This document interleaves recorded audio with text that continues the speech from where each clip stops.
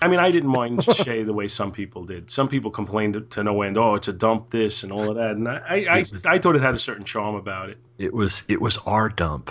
That's the whole exactly. No, I loved Shea Stadium. I loved how loud that place got. I loved everything about it. But, that's because that was where I first went when I was a kid back in 85 was my first game. So I'm sure this is riveting conversation for Scott. Scott's I'm the hearing biggest is sports blah fan. blah blah, baseball, blah blah blah. Hey, that's where What's they up, perform Tom? Spider-Man's wedding. How are you doing? I'm doing all right. That is where Spider-Man got married. That is correct. Yeah, it is.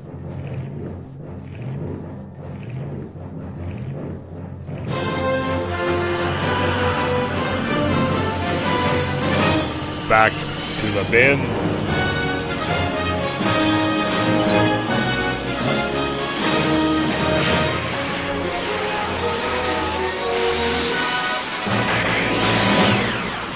Is that Bill? Holy sh!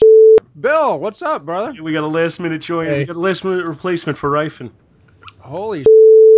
Where'd they scare you up at? On the it looks like. I like that picture, huh? I do like that picture. Scott, your world's finest book. I assume you're not doing all 5 stories, are you? Oh no! It's just Which the one are you Shazam telling? story. No, just What? the Shazam. Did I not say that in the message that I sent? I think you did. Maybe, I don't know. I don't pay attention to what you say. But here's the thing: is if everybody's got a book, I was all Not when me. Ryfin was supposed to be. Do you not again? You slack. Hey, I bastard. wasn't even supposed to be here. I wasn't even supposed to be here today. It's not my fault. The last time I was on, we started to run long, and we had to drop Bill's book because Yeah, Bill that was did have a just book. pretending he had a book. And I did? Bill Wait, never no. writes a book. Didn't I have a He's book last time? Well, we pretended you did. I thought I had a book. No, wait, I did have a book. Wasn't it Sojourn? it was Sojourn. Yeah, Oh, you okay. you milked 3 weeks out of that book. Hey. But if we I don't do think run, that one's even been posted yet. it has. The Sojourn it has. episode? Yeah. But if we do run long, and you need to cut a book, you can cut mine. No, we're not cutting your book. Well, I went first last time, so I don't want to, Did you? Yeah, last time we did it, I went first. So, or did one? No, you did because it was the Marvel. Yeah, that's because I know you had a tight I- last time. I worked a 12-hour day today, so it's been a Holy long. shit! It was parent conference night, so I was at work from 7:30 this morning until 7:30 tonight. This, I mean, it's a double-edged sword because you when you have a tough day like that, you want to, you almost want to just go hit the sack and call it an end to the day, but. Otherwise, it's not a bad way to unwind to just sit and bullshit with comics. Luckily for me, it actually wasn't very long. It was just long, and I actually didn't have a lot of parents stop by. So basically, I just treated it as work time, and I got a lot of work done. But it was just one of those days where I'm like, okay. No, actually, I was looking forward to this because this is kind of a nice way to just blow off steam without, Amen. and enjoy myself. Okay. Oh, and Scott, I'm gonna kiss your ass for a minute. Another one. I wound up actually taking notes during my ears where you were going over that list of places to relax in the parks because we're going back again in July and I heard that I had a notebook open. I was doing something else. So I just started jotting down like the places where you had mentioned. And so I just wanted to let you know that because I told my wife and she was like, that's really cool. So I've been liking the podcast anyway, but stuff like that is just good to know. Thanks, man. So I appreciate you doing that. For what it's worth, Scott and Bill, I'm already trying to figure out a way to finagle for another Disney trip in August. Sweet. This August? Yeah. Oh. Wow. So I don't know if I can. I really don't know if I can afford it, but if I can, you may be seeing me again. You'll see me twice in one summer. Crap. I think I'm out of town that week. I think I'm going to have heart surgery. What are they gonna put one in? Ooh. Oh. You need a little aloe for that burn, my friend. I have had a pretty bad week, so that's why I'm podcasting tonight, because I just said, screw it. Well, that's exactly what I was talking about. Even when you're exhausted, it's a good way to unwind. You get on, your friends abuse you a little. I had a great Saturday. Scott and I had a great Saturday. Thank you again. Absolutely. I was able to relive my youth as the Gorf champion, the king of Gorf. He is the king. Oh yeah, I saw the picture of you playing Gorf. High score, baby. High score. He kicked my ass in It's that like- game, dude. It's like on Seinfeld when George was playing Frogger, Exactly. and then he bought the machine to preserve the high score. Oh, that's hysterical. I thought of that this week. I was like, you know what? I wonder if I can buy a Gorf. Where can I buy a Gorf machine? There's And just- got to be There, some. there are place. there are guys Play who it. that's a hobby. People who have these vintage pinball machines and video games. There's like clubs of them. So there are places where you can buy them if you had one that you really really wanted. And from what I understand, you have a garage that you could put it in. Yeah. Well, I was saying to Scott that night, I was like, that Toby Keith song that says, I'm not as good as I once was, but I'm as good once as I ever was. I think that's what that night was. Right. Because I can't believe on one of those things, I think I got that flagship, in like 2 shots? Yep. You are the Gorf It's like, king. even I was amazed by that, because man, my hand was killing me playing that thing. I had a similar scenario when I was in college, and we dusted off an old Nintendo and plugged in Tetris, and I scored like the highest I'd ever scored. To boot, I was drunk off my ass, and I've never been able to replicate that game. And to this day, I have no idea how the hell I did that. Ooh, I'm on eBay. Gorf stand-up video game used $1,900. Yeah, they're rare, man. They're hard to man. find. Oh man, $1,900 for which game? for Gorf. Do you have it on an emulator? Because I have it on an emulator. If you just want an emulated copy of it. It's not the same, man. You gotta stand up. You gotta have the joystick. It's not the same. Too old to stand up. That was my son had a good time too. He was like, I had a good time. He went back to my wife and said, I had a good time with Dad over there. Aw, It's like, they oh, make you thanks. feel good. Yeah. I did. I had an excellent time. I really did. It was a blast. I'm glad we got to all get together. Now Who was in the group this time? it was Ben and I, and it was Logan and Scott. Yep. And we went into Disney Quest, downtown Disney. Very. Did you go there when you were there, Paul? I don't think so. I don't think Yeah, so. it Nobody invited me there. We didn't make it. I didn't make it there either, but we're planning on. I think that's where one of our dinner reservations are this year. So we're planning on doing a downtown Disney at some point. Where are you staying at? This year we're at the Beach Club, and last year we were at last year we were at the Wilderness Resort, which was amazing. Mm-hmm. And my uncle Lou is a club member and goes every year. He usually goes the week after we did, and we will. And he raved about the Beach Club. So when Amanda and I went over we had dinner at I think Casina closed, but we had dinner on the boardwalk there one night and kind of walked around it on our way back into the World Showcase, and we were like, okay, yeah, if we come back, we'll stay here. So pretty excited. I never really appreciated just how cool the Beach Club was until it was one of the first visits when Scott Rifen and I were just becoming friends. He and his wife were staying over there, and I went to see them. And actually, that's where that first episode of My Star Wars Story was recorded. Now, it's not the first one that he released, the son of a bitch, but it is the first episode he recorded. But that's where it was recorded, is when they were staying in their suite at the Beach Club. And that was really the most time I'd ever spent at the Beach Club, and I kind of fell in love with the place. It is a beautiful resort. Yeah. It is really something. I like that one a lot. So I was just checking to see if we had any email. We got a couple in the that we had already received, and usually I just delete the spam ones. But I see this one. The subject is 1 tip for a tiny belly. So maybe I shouldn't delete that. What do you think? What are you trying to say? I do remember what it was like when the three of us squeezed into that to that thing. Oh, Jesus. Oh, that was painful. That was hysterical. But I can Well, just imagine what what people was really funny was the way the these girl was. Oh, Scott, so I haven't listened to Growing Up Star Wars yet with your review of Marvel Star Wars. Uh-huh. So I don't, and I meant to ask you what your opinion of it was. I haven't read issue 2. I I'm going to say I was a little bit underwhelmed. Is Yeah. my take on it. I was a lot underwhelmed, and my issue was with it is that it felt lazy. I uh, I just felt like it wasn't. I felt like they were dumbing down the product to shoot it at the widest possible audience instead of writing good Star Wars, and that was my issue with it.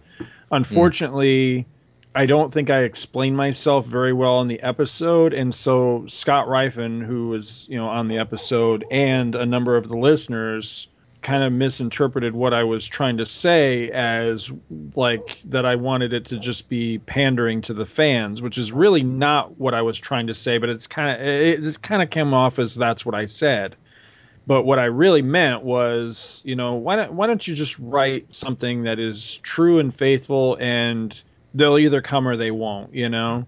And I just didn't think that it was faithful. I really didn't. I thought that it was I thought it was kind of stupid as far as the writing. I mean, it's not that it's not here's the funny thing about it. It's not that it's not exciting. It's not that it doesn't have some interesting story beats and things that happen in it and everything. And even some of the character moments are pretty cool because Han Solo feels like Han Solo. The things he says, Right. his dialogue and stuff like that. But at the end of the day, it feels kind of sloppy and lazy. And that bothered me a lot because I was really looking forward to this. And I just walked away from it in so many ways was shaking my head going, no, no, no, no, no. I mean, it seemed like every couple of pages there was something that was just making me go, nope, nope, nope. And the biggest one of all was the fact that this was a commando mission, with Han and Luke and Leia and everybody, a very short time after the end of the original Star Wars. And it's like, no, God damn it. We watched in the movies, in the original trilogies, them come together as friends and come together as a team so that by the time they actually try to stage anything that you could remotely call a commando mission in the last movie, it's still very clumsy and awkward and only really comes together kind of by dumb luck and happenstance. Whereas in this one, right off the bat, they're going into what they admit is the most secure facility in the Empire. And Right. they're like knocking around stormtroopers, and Han clubs one in the back of the head. Leia punches out an Imperial commander, and you're like, this is such bullshit. They don't do shit like this. They're not superheroes, and it just didn't feel genuine to me, in that respect. And then the biggest thing that Rifen and I completely disagreed about was I don't like that here you're supposed to be basically again, mere days or whatever after the Death Star. And you've got the skiff barge from Return of the Jedi. You've got Imperial walkers and all this shit that we wouldn't see until later films. I understood his point that they live in this universe and so these things exist. Why not play with those toys? But at the same rate, to me, when you steal so much shit from Well, why don't you later show us in the something new? saga, yeah, exactly. Come up with something original. Don't just steal shit from later on because that cheapens the world to me. It doesn't enforce it. It doesn't make me feel good about it. It cheapens it because I know how these reveals came when I was a kid. And if you're going to throw everything into the week after the Death Star, then that means that it's not as exciting when it naturally happens much later on. Yeah, I know that because like sounds kind of stupid, but that's just how I felt about it, and I didn't like no. that. Well, like when they did Dark Empire and they introduced those world devastators, that was something new. Why can't they come up with something new with this? Right, The one thing that exactly. when I got to the last page, I don't know what it was about it that just bugged me when Ben tells Luke to run. It just didn't seem like I don't know. I guess at like later on when Luke becomes stronger with the Force in the movies, he can have a conversation with Ben after he's been trained by Yoda somewhat, but it's almost like he's having a two-way conversation with Ben at that point. And for me that's way too early for him to be able to do that because before when he's, at the end of the first movie, Ben's talking to him and you get the feeling that he's like not really sure or he's just getting this feeling from him. But here, he's like, Ben, hey Luke, yeah, hey, run, you know, Right. and that just bugged me for some reason. But I didn't know if that bothered anybody else either, or just me and my hang up. So You definitely need to listen to the episode because I think I think you'll enjoy it for one because it was a really good episode. It was one of the few times where we actually had a little bit of, I won't say conflict, but some definite back and forth. I mean, there were some strong opinions out there and everything. But I got the also cover with Jackson in it. yeah, that was one of the ones I got, and I Yeah. think that's the one that Honeywell got as well. I think he purposely got that one. Yeah, well, that's the Because only one I got. I wasn't buying multiple copies. I was like, no. Well, Not at that we price. definitely had a thing to say about the multiple copies thing because I tried to head off any criticism at the pass because I knew that somebody would probably be like, well, wait a minute, didn't you buy multiple copies? Well, yeah, I did, but I addressed in the show why I bought multiple copies, and the reason I bought multiple copies is that's what was offered. I wanted to make sure I got a copy of the book. So I went ahead and I bought the pack because that was the only, I don't have a pull box anymore at my LCS. So I walked in there one day, like I think it was like a week or maybe a week and a half before the book was coming out and was like, gee, guys, I know I'm late to the party, but I'd really like a copy of Star Wars #1. Can you help me out? And they said, well, we just happen to have this deal that if you buy this 5-pack, blah, blah, blah. That's Well, bullshit. Because it when I went to my LCS, I went there the day after. I didn't pre-order shit, and they had tons of them on the shelf, and I picked the one I wanted. I didn't have to order You're no goddamn freaking lucky pack. then because Lucky there everybody was a else. ton of them. Yeah, but most everybody else I've talked to, their LCS blew through them, and I know mine did. My They LCS probably blew through them. no. I worked at a comic store. What they're doing is they're holding them back Well, to jack I'm up the sure they prices. did Is what that they're too. doing. Because I'm sure they did that. I used to sort the freaking books, and I go through and find all these. There's all these tons of like back when I was working, World War Hulk was the big thing out. So there was like all these boxes of World War Hulk and box of this and stuff that was supposedly hard to find, and that's what they do. But for this, they had.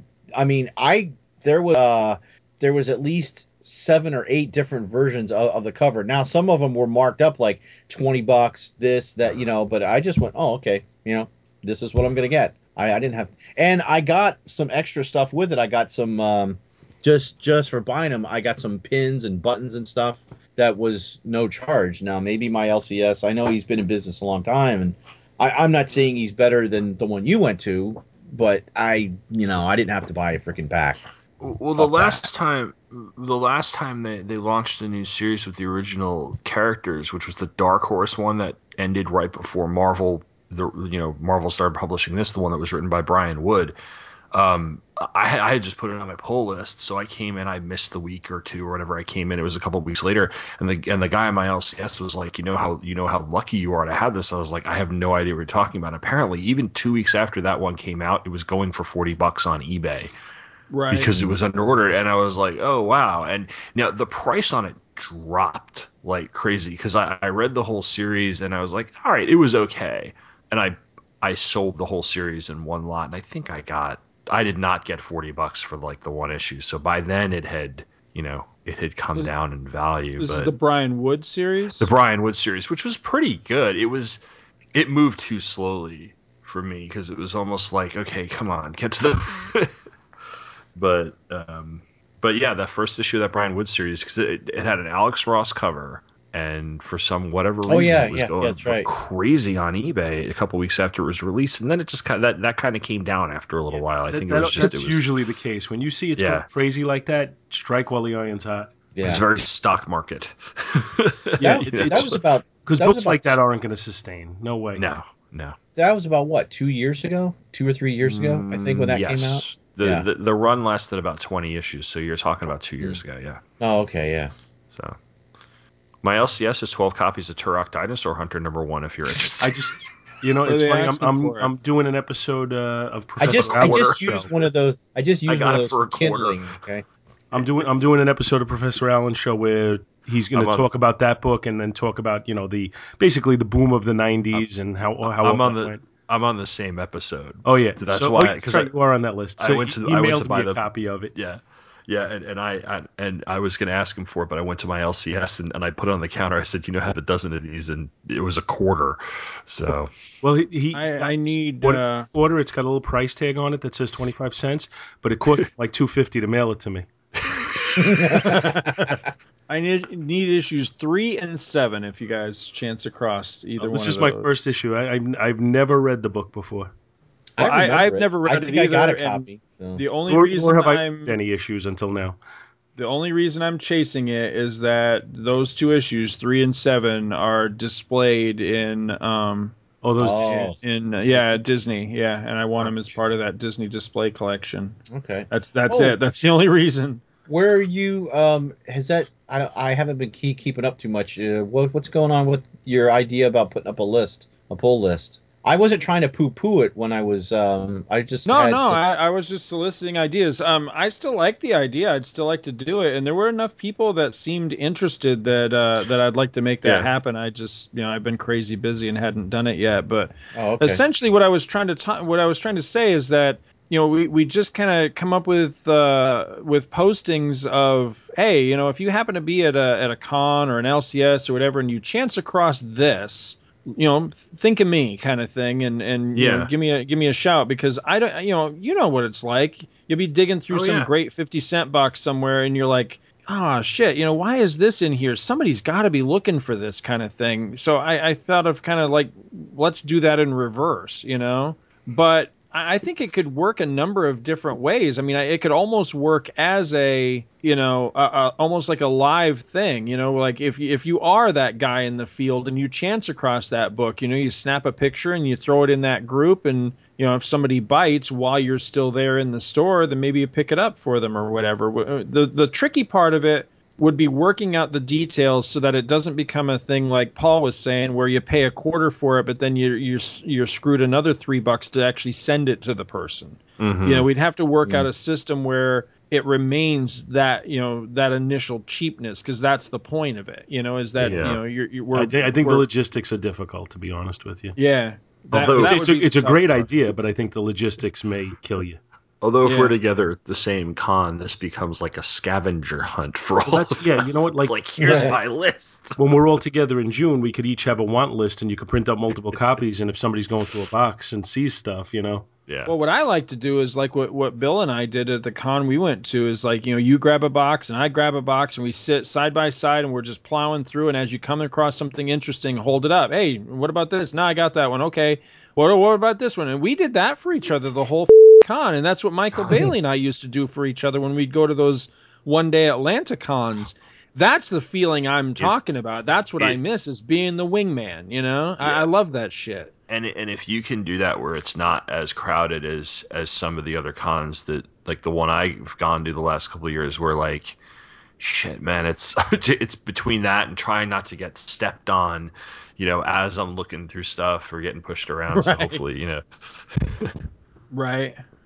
I love that shit. All right, but I think we should bring this episode in. Yes. All right, so might as well start by saying, hey, everybody, and welcome to Back to the Bins.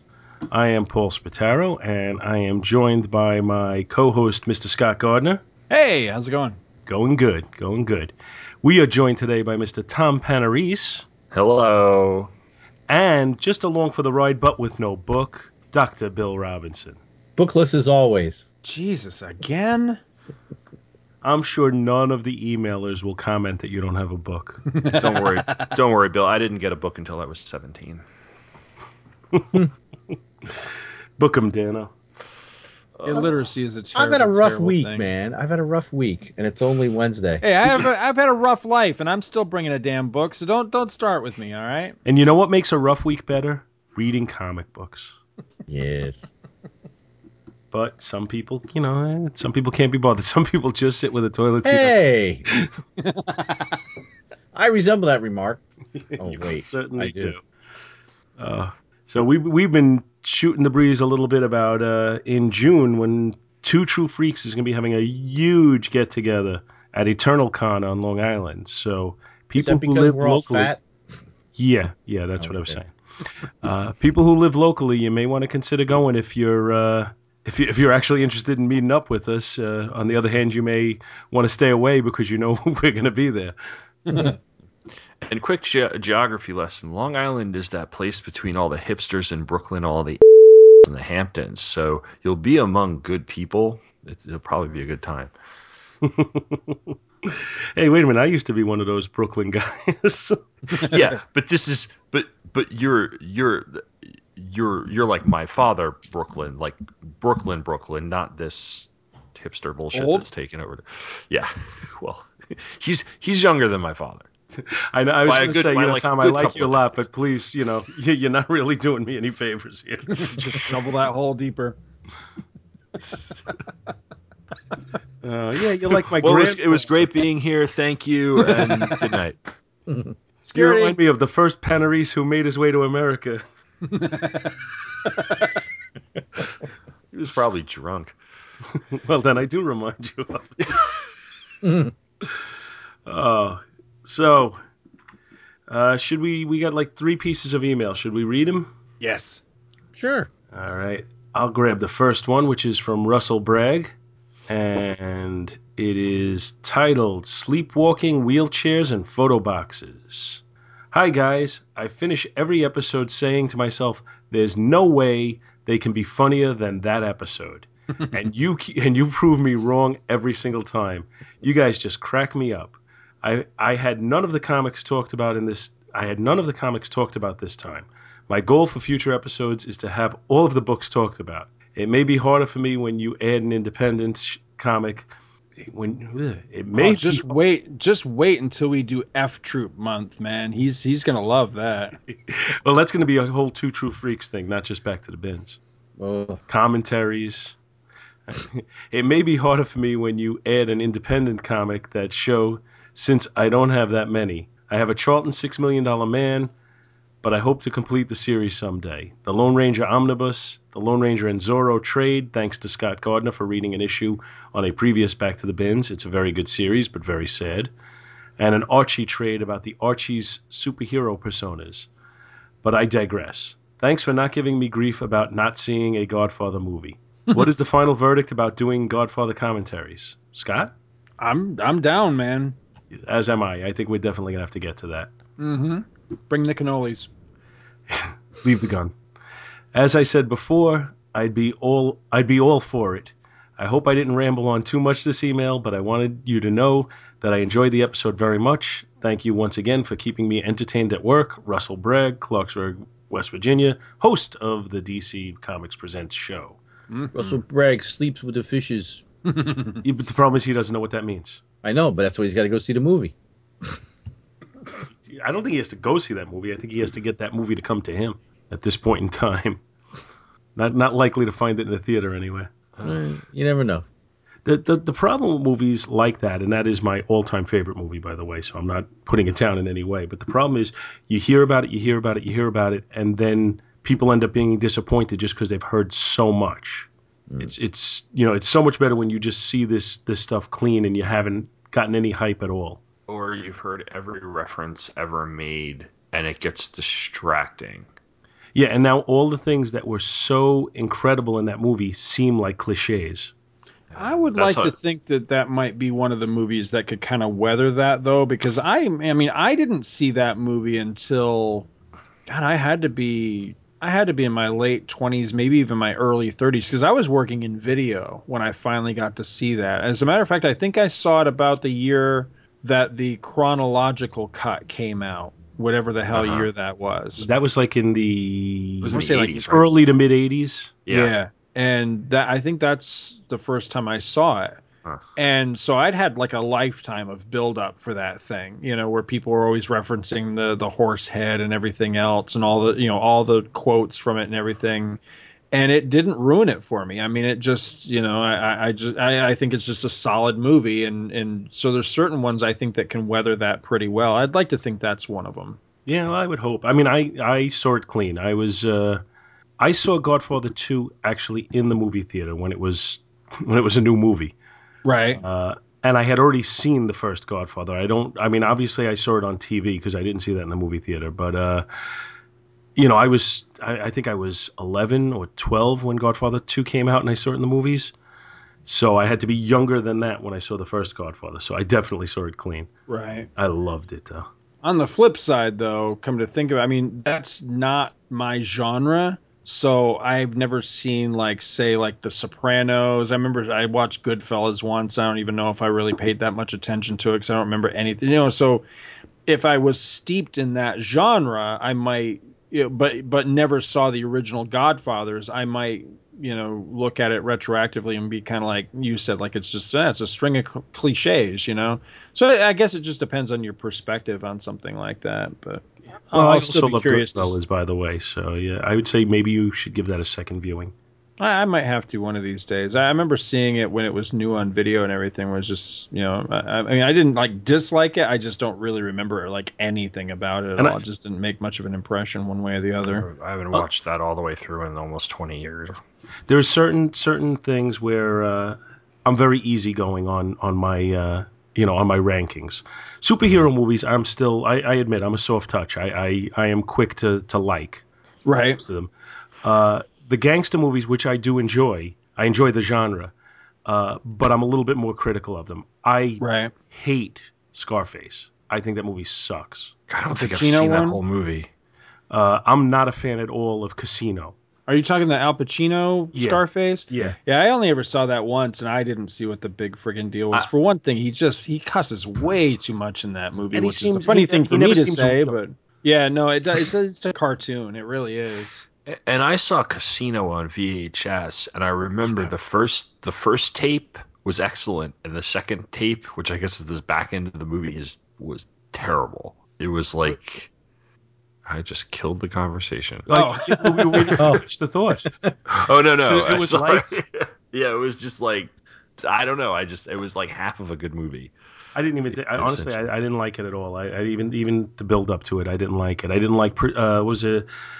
What's the other one that he did? That Pacino, another one that was kind of like Carlito's Way. Carlito's Way. Didn't like that. One. Yeah. And like I said, I like the genre, but so you said Casino, and you started to talk about the two tapes, and I was about to chime in and going, "Oh, that movie sucked," and then I remembered, wait, I'm thinking of the wrong movie. The one I was thinking of was Heat, which was also two tapes. God, that movie's so long.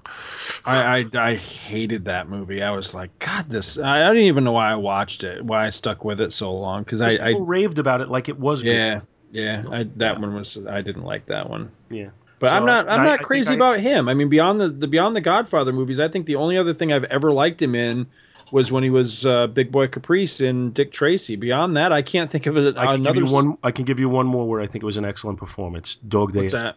Dog Day Afternoon's good. I've never seen Great that. movie. Yeah, I that's one of those ones that's been on my list for years, but I've just never gotten around to watching it. But outside of the Godfather movies and that one, I don't think there is a movie that he gave a great performance. And I'll give you Dick Tracy. But people talk about And Justice for All because he does the "You're all out of order" speech. Big deal. Right. Chewing up scenery. I could have done that. I thought that was in Stink of a Woman, though. No, that was Yeah, I hated that. God, I hated best that. actor for that, and people raved about it. Oh, he's a blind guy and he's doing the tango. Yeah, but you know what? The actor isn't really blind. He never acts like he's blind either. Through the whole thing, he never acts like he's blind. And he played Roy Cohn in the TV movie version of Angels in America, and was good, but he yelled half his lines, and that's kind of what he's done for the last 10 or 15 years. At least, maybe longer. He just yells half of his lines. Kind of the same way De Niro seems to default to a certain delivery lately as well. And I like both actors. I'm not trying to. Well, what did you guys think of him in what was it with Robin Williams? Was Insomnia? Yeah, I thought the movie was a good cure for it. Was that adapted from the Stephen King book? No, No, No, okay. I was going it to is say a that'd book. be one. It is a Just book, but messed it was up not a movie. Stephen King book. That's your good friend Christopher Nolan. Oh, good lord, that's why I Yeah, haven't that's seen right. it. That's right. Another conversation killer, brought to you by Christopher Nolan. That's all right. Truncate silence takes care of all that shit. I don't Yeah. sweat But then it. that gag doesn't work with the silence and the stuff and the thing and the yeah. 4 in the morning. I'm sorry, guys. I got distracted. By what, porn? No, Send that link. no, not even close. My daughter had questions. She's packing for Disney. Ah. She's packing heat. Ooh, She's packing heat. gonna get me a mouse. So Zippity doo dah. moving off the gangster movies. Why don't we go over to our second email? Bill, do you have the email open? Sure, yeah. Because I'll do this. this one goes to an episode I wasn't on, so you may want to read it. Well, okay. Well, and so does the next one. But hey, guys, and this comes from Russell Bragg, and it's Back to the Bins, number 184, Super Tangent Team Up. Hi, guys. I never in a million years thought is this a Penthouse form letter? I never thought it sorry. would happen to me. I never in a I'm a million years. stewardess. I had in it? resigned myself through another night of reading your magazine when there was a knock at the door. I was hitchhiking on a road and a van. Oh, see, well, I guess we've all read many of those. Anyway, I never in a million years thought I would be starting one of my emails this way. Paul, you were missed. Damn right.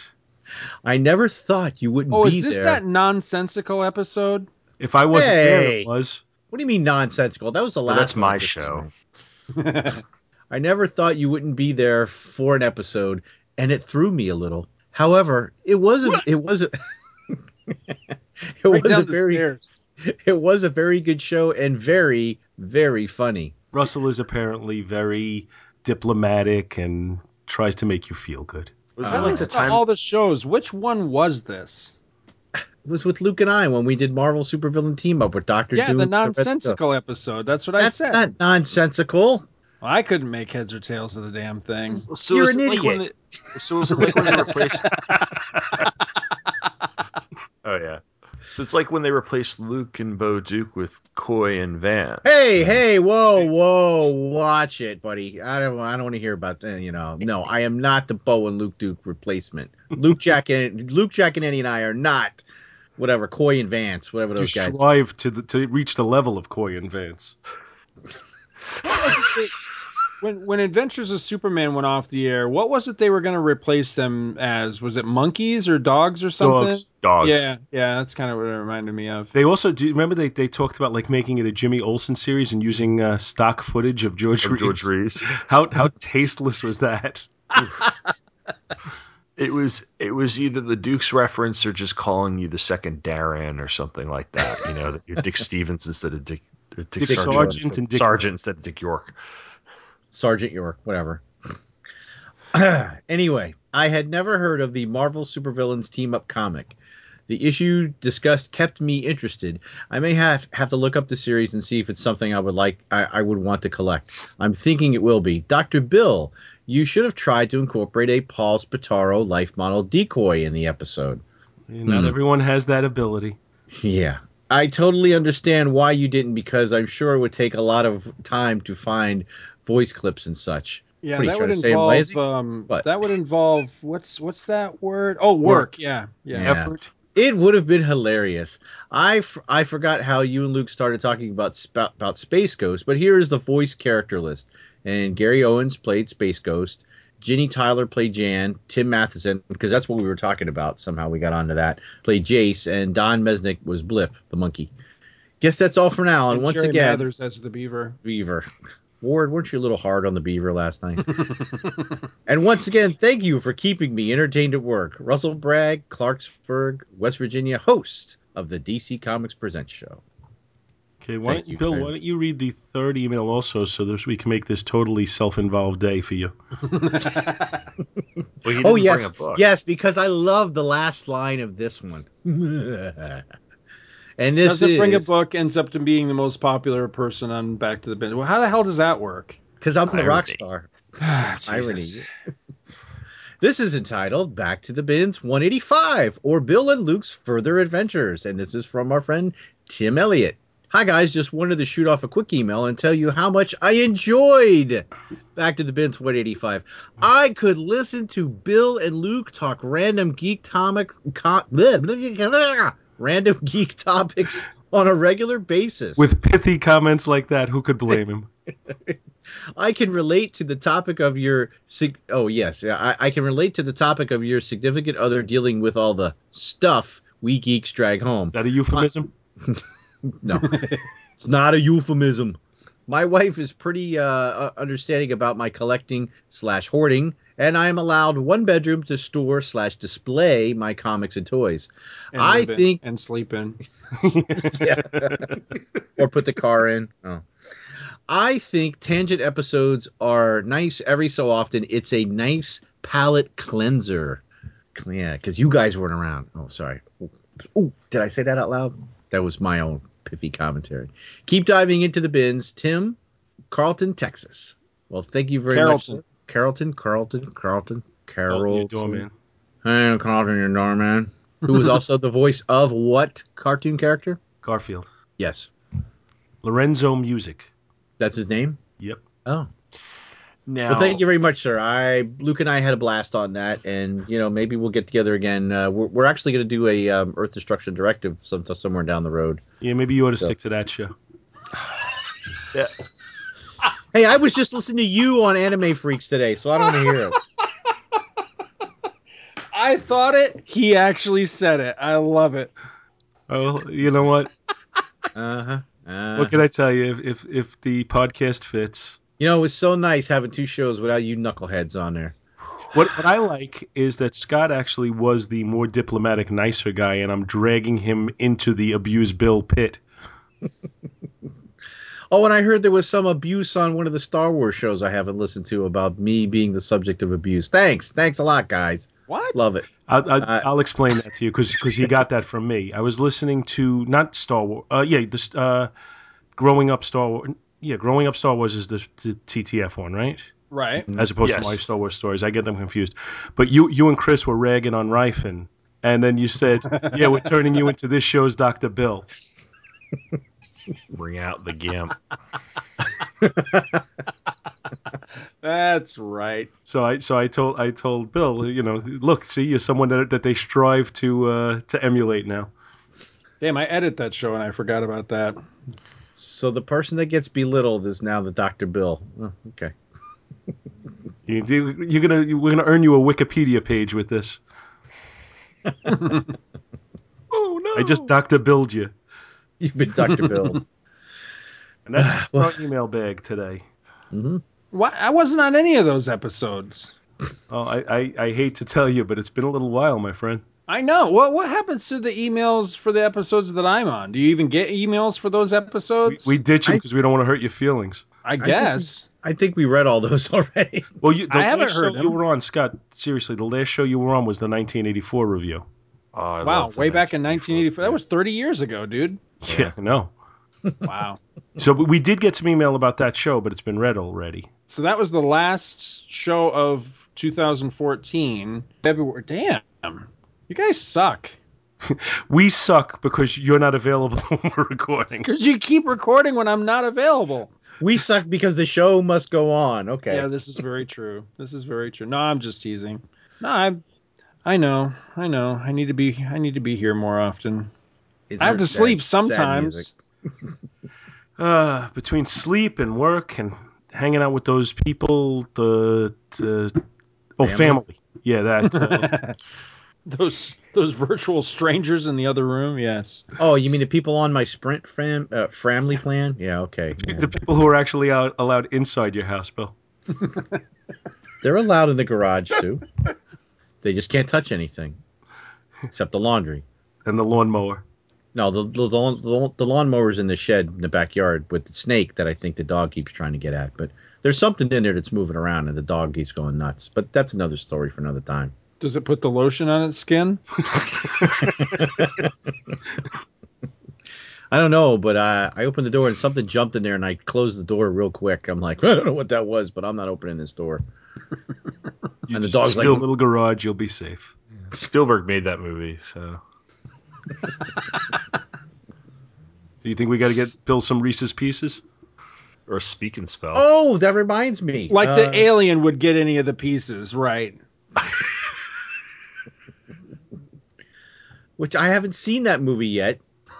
But that's okay, because now you don't realize you've been insulted. We'll just keep moving along.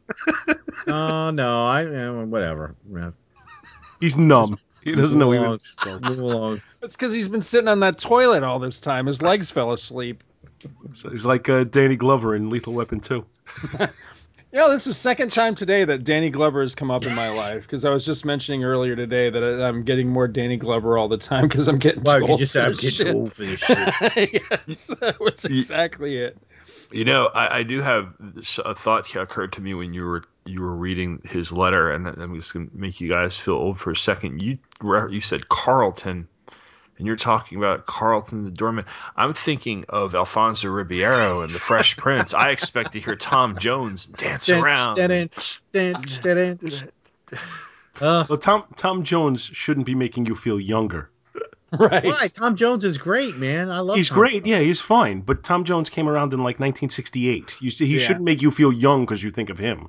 No, he's talking about the Fresh Prince of Bel-Air. The Fresh Prince of Bel-Air. Yeah, well, the Fresh Prince of Bel-Air. That shows what was that on, like a year ago? No, that was what was that? That was the 90s. Yeah. That Will Smith, he's not getting anywhere. Ugh. Not lately. What was he's going to be in the Suicide Squad, right? What? Yeah, apparently. Is he Deadshot or I don't know. Will Smith? Yeah. Oh, I'm trying to remember. He's supposed to be in Suicide Squad. I don't remember if that's who he's playing or not. I tend to ignore most casting news.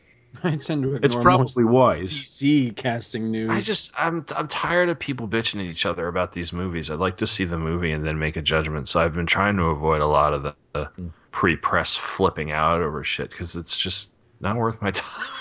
I just think it's funny because every time I see one that I'm thinking, okay, come on. And then it turns out to be true. And I'm like, wow, really? Okay. It's just, man, DC is just, man, can they just make a good decision at least occasionally would be nice, but oh well. Well, I mean, I have no idea about how Suicide Squad's going to be, so I'm not passing any judgment on that early on. And I usually try, Tom. I do exactly what you're saying. I try to keep an open mind throughout. Yeah. And I wait until I actually see the movie before I'm ready to blast it. But I got to tell you, I'm making an exception for this Fantastic Four movie. Everything about it looks to be horrible. The only way they're getting a dime of my money is if it opens up and people whose opinion I respect start saying, no, this is good. Mm-hmm. That's the only way they're getting a penny from me. Otherwise, I'm just sitting back and I'll wait until it shows up on free TV. Yeah. Oh, and Will Smith is playing Deadshot. I just looked it up on IMDb. Wow. Wow. You guys been watching The Flash? Yeah. Yeah. I'm about 2 episodes behind, but yeah, I've been watching it. I'm digging it so far. Yeah. Did you watch last night? I enjoyed it a lot. Yes, I did. Yeah. No spoilers since Tom's 2 episodes. Right. Sorry. Right. But we did see we did have a glimpse of a villain that we've been waiting to see. I'll leave it at that. Okay, cool. Oh yeah. Okay. I had to think for a second. I'm like, who? What? My daughter's in the room while we're recording this, and just hearing us talk about The Flash is getting her all excited. She loves the show. It's a good show. My wife likes the show. Well, she's a big fan of the show Glee, and Grant Gustin was on that show first. That's actually how she got me to watch Arrow, because she knew that Grant Gustin, who was in Glee, was going to be playing the Flash, and that's how we got started on it. So she's the one who started on this whole road. So I give her a little bit of geek cred on this. Very as she walks around the house in her Superman onesie. Anyway, we should do some books, shouldn't we? Yeah. So, I'm just looking, just by the way, the IMDb page, I'm going to just go back to that for a second. The IMDb page for Suicide Squad, under writers, the first name credited is Ross Andrew. Isn't he dead? I thought he had passed away. Maybe I'm pretty sure he's dead. Did he write some of the original Suicide Squad comics, maybe? He may have thought up anything?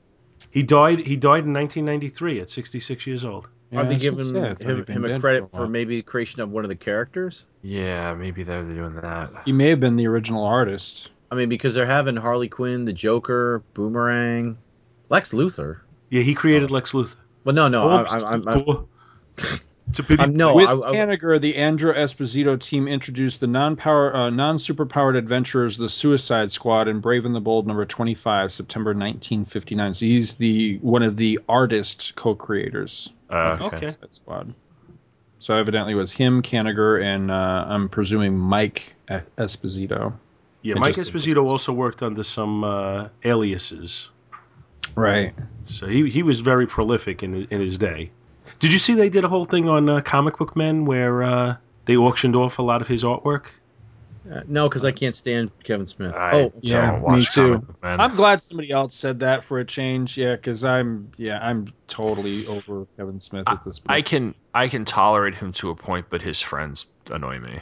Kevin Smith to me has become the Michael Moore of the comic book world. Oh God, please! Michael Moore first released. What the hell was that movie? Roger and Me. I thought this dude is brilliant, and then he went straight in the toilet after that. He became such a liberal douchebag that I just can't. I can't even stand to look at the guy. And I kind of am starting to feel that way about Kevin Smith. I got to be honest. But even to me, who has more of a liberal, has more liberal views, he's such a caricature of what he originally was that he's just irritating.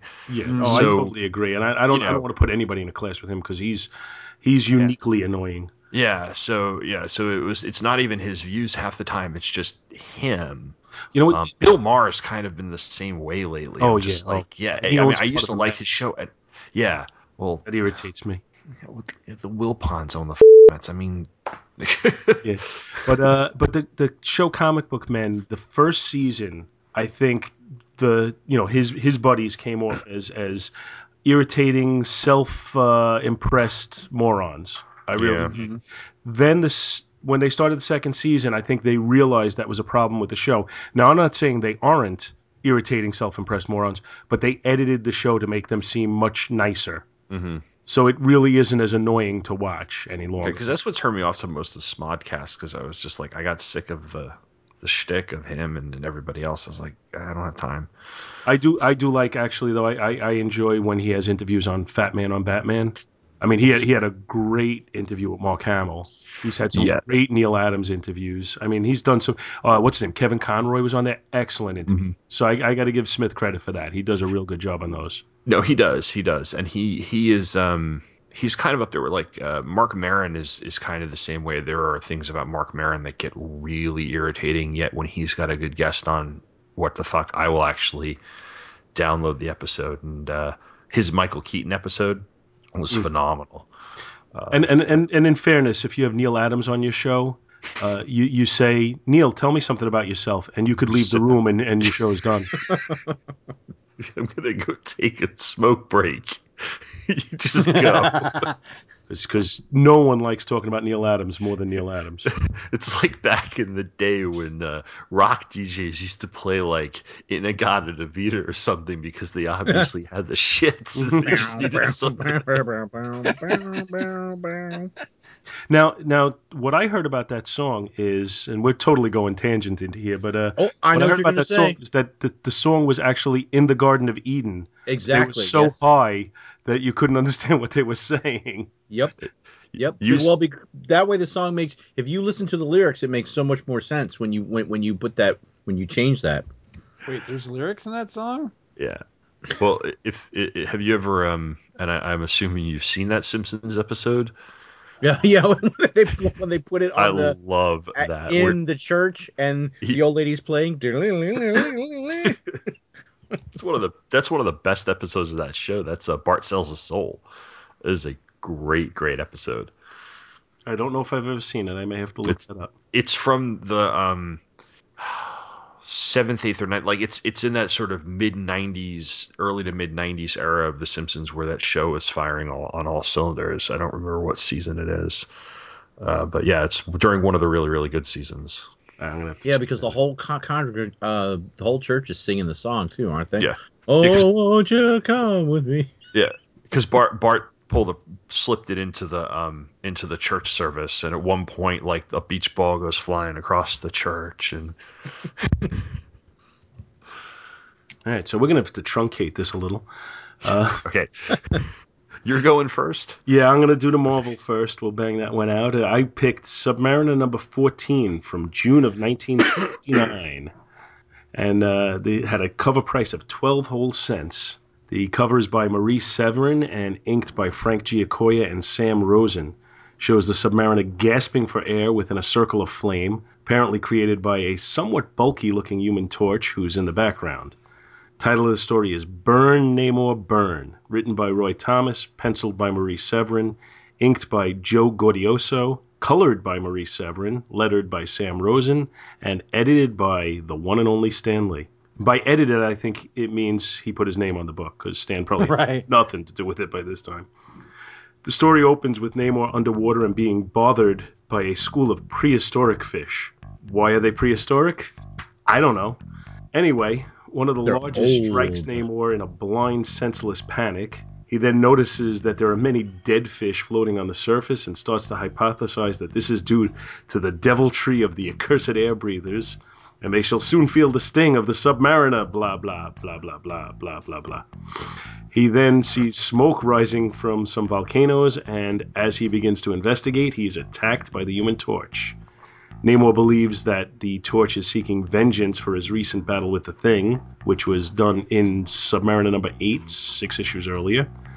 As the Torch bombards Namor with flame, driving the fluids from him, Namor takes one of his bracelets and uses it as brass knuckles, but in his weakened state, he isn't able to strike hard enough. The Torch continues his attack and steps forward, revealing himself to be not Johnny Storm, but the original Human Torch. He then uses a communicator to advise of all people the Mad Thinker that the Submariner is their captive. The Thinker gives him the order to kill Namor. The Torch rears back, creating a giant flame ball, but cannot take that killing blow. At that point, the Thinker causes the Torch unbearable pain using some sort of control collar. While this is going on, the Submariner drags himself back to the water to revive himself. We cut to the Thinker, who's in contact with Lex Luthor, the Puppet Master, with whom he has an alliance. During their conversation, the Thinker doesn't really think, and he smashes his communication device with the Torch. As the Torch takes note of the lack of communication, he's engulfed by a tidal wave. Submariner says he doesn't have to worry about killing the Torch since he's an android and androids can't die. He swims circles around the Torch, causing a whirlpool. So now, with the Torch neutralized, we flash back to the Thinker, reviving him, and then we have a flashback within the flashback to his original presentation in Marvel Comics number 1 back in 1939. They review his partnership with the youth called Toro and his first modern appearance in FF Annual number 4. We learn that he has no actual memory other than film clips that were shown to him by the Thinker, and that he's being controlled by an amulet and collar around his neck that can cause him that overwhelming pain that we saw earlier. The Thinker has him bury a device inside a volcano and then cause an eruption to charge the device and return it to him. Following that, we observe a meeting between the Thinker, the Puppet Master, and Egghead, where they're discussing their plans to rule the world, much like Pinky and the Brain. As we return from the flashback, the Torch tells Namor that the tidal wave damaged the pain-causing amulet, and so his will is now his own, and the two can join forces in typical Marvel Comics style. Our three villains decide to run a test before putting their evil plan into effect, and the test is apparently putting their evil plan into effect. And so they engage some type of energy device that cuts off all power, but somehow manage to send a message that terms of surrender will be provided in 1 hour. In response to the message, there's a splash page showing a plethora of Marvel heroes reacting to the message, with an orgasmic-looking shot of Egghead in the center. As this was transpiring, the Torch and Namor make their way to the Thinker's hideout. As they make their way in, the Torch is struck by a force bolt. As the Thinker shoots energy at the Torch, the Submariner attacks the machine that the Thinker is protecting. The attack causes the Thinker to drop his gun, and Namor takes the opportunity to crush it. As he gets ready to open a can of whoop-ass on the Thinker, they see that the Torch was charged by the ray and is growing hotter and hotter. Namor uses a sheet of asbestos-lined metal to whisk the Torch from the building and into the sea. When they revive, his memory is returned and his hair is no longer blonde. Turns out that he isn't the Torch at all, but his young ally Toro. He tells how he's read about the Torch's encounter with the FF and was attending the funeral service for the Torch, but somehow was drugged outside of the funeral with coffee. Yeah, and then brainwashed by the Thinker. The Thinker attempts to flee at that point in an airship, but Toro causes the ship to explode, presumably killing both himself and the Thinker. And that's the end of our story. Whew, man, that's a mouthful. Yeah, well, that's what she said. That is compressed storytelling as opposed to what we get nowadays. That would easily be 6 issues if that came out now. Mm-hmm. Is this the Vincent Price Egghead? Oh wait, that would be DC. Never mind. Excellent. Exquisite. I'm kind of two minds on this thing because I remember reading this not when it was new because I wasn't reading comics quite yet, but like a few years after it came out, and I thought it was really, really good at the time. Now, I don't know, some of the plot devices seem so much more silly than they did back then, and the artwork doesn't seem quite as fluid to me as it did then either. So my opinion has gotten worse over the years, but it's still pretty solid. I don't think it's a bad issue. I just don't think it's as good as I once did. Had you guys ever read this one before? I've been wanting to read this one for some time because one of the last things that I subscribed to at Marvel when I was, when I still had a regular subscription box was the Avengers Invaders, that 12-issue maxi series that they had that was Marvel and Dynamite put it out. Mm-hmm. I don't know if you guys ever read that or not. It was actually surprisingly good. I really enjoyed that. And it was coming out concurrently with some big Marvel event at the time. I want to say maybe Secret Invasion, and I liked that so much better than I liked Secret. I'm meaning of Avengers Invaders. I liked that so much better, and I stuck with it the whole way through. Well, at the end of that story, Bucky Barnes, who had been resurrected as the Winter Soldier, used the Cosmic Cube and basically did in that story for Toro what I had always thought and frankly what I had always hoped Steve Rogers had done for Bucky in the Brubaker storyline. He used the Cosmic Cube to bring Toro back, which is what I always thought was going to be the big reveal in the Winter Soldier storyline, is that Cap had somehow used the Cosmic Cube to bring Bucky back, and maybe at the end they would put Bucky back where they found him kind of thing, and then, of course, they didn't do that. But to the best of my knowledge, Toro is back in the modern Marvel U right now because of the end of that story. I was reading somewhere today that Toro actually got, I don't know if it was a series or a mini or what, but right after Avengers Invaders, he got a series for a time. I think it was called The Torch. So basically, he did what he did here, where he took over the mantle of the Human Torch. I haven't ever read that. I'd like to track that down too. But anyway, following that Maxi series, I had a brief kind of fascination with the character of Toro and was trying to track down some of his more modern, like post Silver Age appearances and all. And I know that this one was on my radar, and I've been meaning to read it, but I hadn't made it to it until now. I liked it. I thought it was kind of, mixed. It wasn't quite what I thought it was going to be because I knew that this was where he died and everything. But I guess I thought it would happen differently than what I had read in, whatever, a wiki article or a Hotmo entry or whatever the hell it was that I was looking at before. But I thought it was interesting. Didn't Toro and the original Human Torch appear in West Coast Avengers when John Byrne was writing it, or sometime just after that? I know the Torch. Human Torch did. I'm not sure about Toro. Yeah, because they found Toro the Torch was in there. Where there was that big storyline where it was ultimately revealed where because for the longest time it was believed that the Vision's constructed out of basically the corpse of the original Human Torch. And I think, if I'm not mistaken, I think that it was Byrne that put the lie to that whole thing. But the problem was that it had been long established and there were stories that had come out. And so there was all this conflict. And I think it wasn't until Avengers...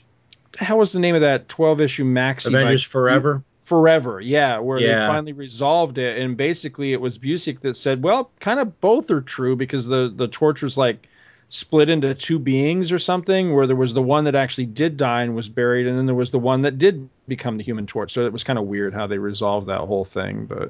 But I don't remember Toro being part of that. But that's not to say that he wasn't, because I only have the vaguest of memories of that Byrne run on West Coast. I have not reread that again since it was new coming out on the stands. Mm-hmm.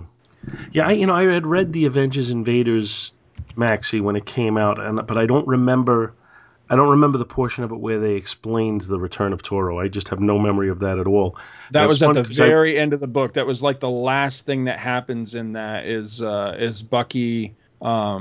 I want to say like Bucky's at his graveside or something like that, and that's where the cube is. I haven't read that since it was new either, but that's how I kind of remember it anyway. But I know that the last reveal at the very, like the last issue, last like page of that was the reveal that Toro survived the encounter and was now loose in the modern Marvel universe. Yeah, and it's funny because as I was reading this, I was saying, did they keep him dead? I know he's back now. How did he come back? And I couldn't recall. But so I'm glad you put a little light on that. Sort of. Well, yeah, as much as I can remember. A little bit. And just talking about this issue a little bit, Marie Severin as an artist, I've always been kind of fond of, and she always seemed to me to be just like a step below, but very, very similar to her brother John, who was mostly Western books and the like. But the styles are very, very similar as far as how they draw faces. And reading this one, I'm thinking this isn't her best work, because I remember seeing stuff that looked much better than this. And I think it may be the inking. I'm not sure. But it doesn't look as fluid as I remember her artwork being, and that's a disappointment to me. And everyone is silent. No, I'm just trying to think of where I've seen her work before. She did some work on the Hulk. I think it was towards the end of the Tales to Astonish run. That's what I specifically remember. She also did some work on on the parodies in Not Brand Ech. Maybe that's where I recognize the name. Yeah, maybe that's where I'm seeing, Otherwise, off the top of my head, I can't tell you specific issue she did. I think she may have done an issue or two of Iron Man, again in that same late 60s, early 70s era. I'm not 100% sure about that. I do have a lot of the early Iron Mans. Maybe that's where I'm picking this vibe up from. But like I said, I always thought her art was very, very fluid in the way the characters looked, and I always liked that. I always found that to be very, very compelling. And in this particular issue, they look a little bit more stiff to me, and I, like I said, I'm ready to put it on the inking because it just doesn't seem to be comparable to her normal style. Mm-hmm. Did she do the cover too? Yeah, and she had 2 inkers for the cover. So, and I mean, I generally find Frank Giacoia to be a solid inker. So, the cover's not bad. In particular, I like the way Namor looks on the cover. I think the Torch doesn't look that great, but I think that may be a conscious effort on the part of the artist and inkers to try and make him look a little bit different than the Johnny Storm Human Torch. Not telegraph, oh, this isn't Johnny Storm, but just be a little bit more subtle than that. And I think that may be what they did there. And that might be why he looks a little bulkier than what I normally would expect. I'm amazed that, this is a 20-page story and there's so much in here. I mean, we've got multiple flashbacks. Yeah. You got a flashback within a flashback. From a character who the flashback didn't actually happen for. Yeah. Wow. But he was shown film. Mm-hmm. I think that's what he said, right? Yeah. Yes, that's what he said. We have 3 villains. And since when did the Puppet Master get such a snazzy outfit? Yeah, that was around that time. That was his look at that time. Yeah, see, I didn't even realize it appeared in Tales to Astonish. In fact, they had done a story, if my memory is correct, they had done something where he had encountered the Hulk and Submariner as they were coexisting in the same book, but in different stories along the same timeline. Like they kind of crossed over but didn't, which I think was very clever at the time. Oh, I looked real quick. Yeah, I don't think Toro was in West Coast Avengers. I saw that looks like the Human Torch was in Avengers West Coast 50. and I scanned a little bit ahead past that, and I don't, and it doesn't show Toro being in there. So maybe they just did it in a flashback or something. Was what I was thinking. So Yeah, there might have been something. There definitely could have been a flashback. That would be that would certainly make sense. And I know Jim Hammond was in there as the Torch. Mm-hmm.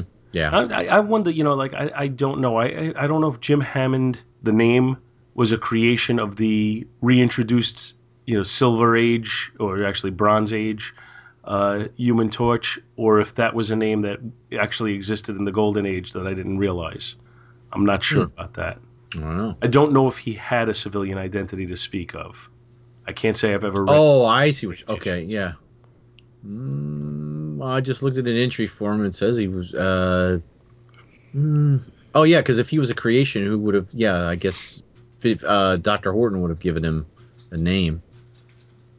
I guess. I Yeah, I don't don't know know. that I've ever read any Golden Age Adventures of the Torch. I've Neither read have I. Precious Little Golden Age Marvel, and I've read somewhat more Golden Age Batman and Superman, thanks largely to from the 30s to the 70s books Yeah, that came out. that stuff's Right. been reprinted a lot too. Yeah, those have been more readily available too. Yeah. But I remember they did a series. If you remember the Human Torch, the Johnny Storm Human Torch was featured in Strange Tales at one point as in his own feature. Right. And he shared the book with Doctor Strange, and I just think it was with Doctor Strange because then he left and Nick Fury replaced him. But they were half book stories, and when at the point when I started collecting, they actually came out with a series, The Human Torch, which reprinted those books for half the book, and then Right. the other half would be a Golden Age Human Torch story. So I don't even have any specific memories of them, but I must have read those at that time. But that would be the extent of my Golden Age exposure to the Human Torch. Riveting, isn't it? Yeah. What little I can remember is just him popping up, like when he popped up in FF. I think it was one of the annuals or Number something. 4. And then when he came back in West Coast, and that's about all I can really remember of him. I always thought he was cool, though. I liked that his costume was different than Johnny's and everything. Well, at the time when I started collecting, that was when Johnny Storm had the red costume, Right. Yeah. which was Oh made yeah. to basically to emulate that. He talked about it.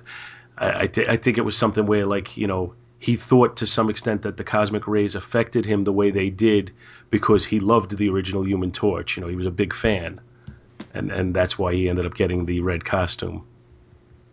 I always thought that he was kind of mislabeled, though, being an android, because I always saw him as more of like a synthetic man rather than a. When I think of an android, I think of like underneath his skin, he's a robot. He's nuts and bolts, and I don't really think that was the thing with him at all. I think he was more like almost like a data, where it was not so much wires and circuits and stuff, but actual like uh, synthetic reproductions of a human man.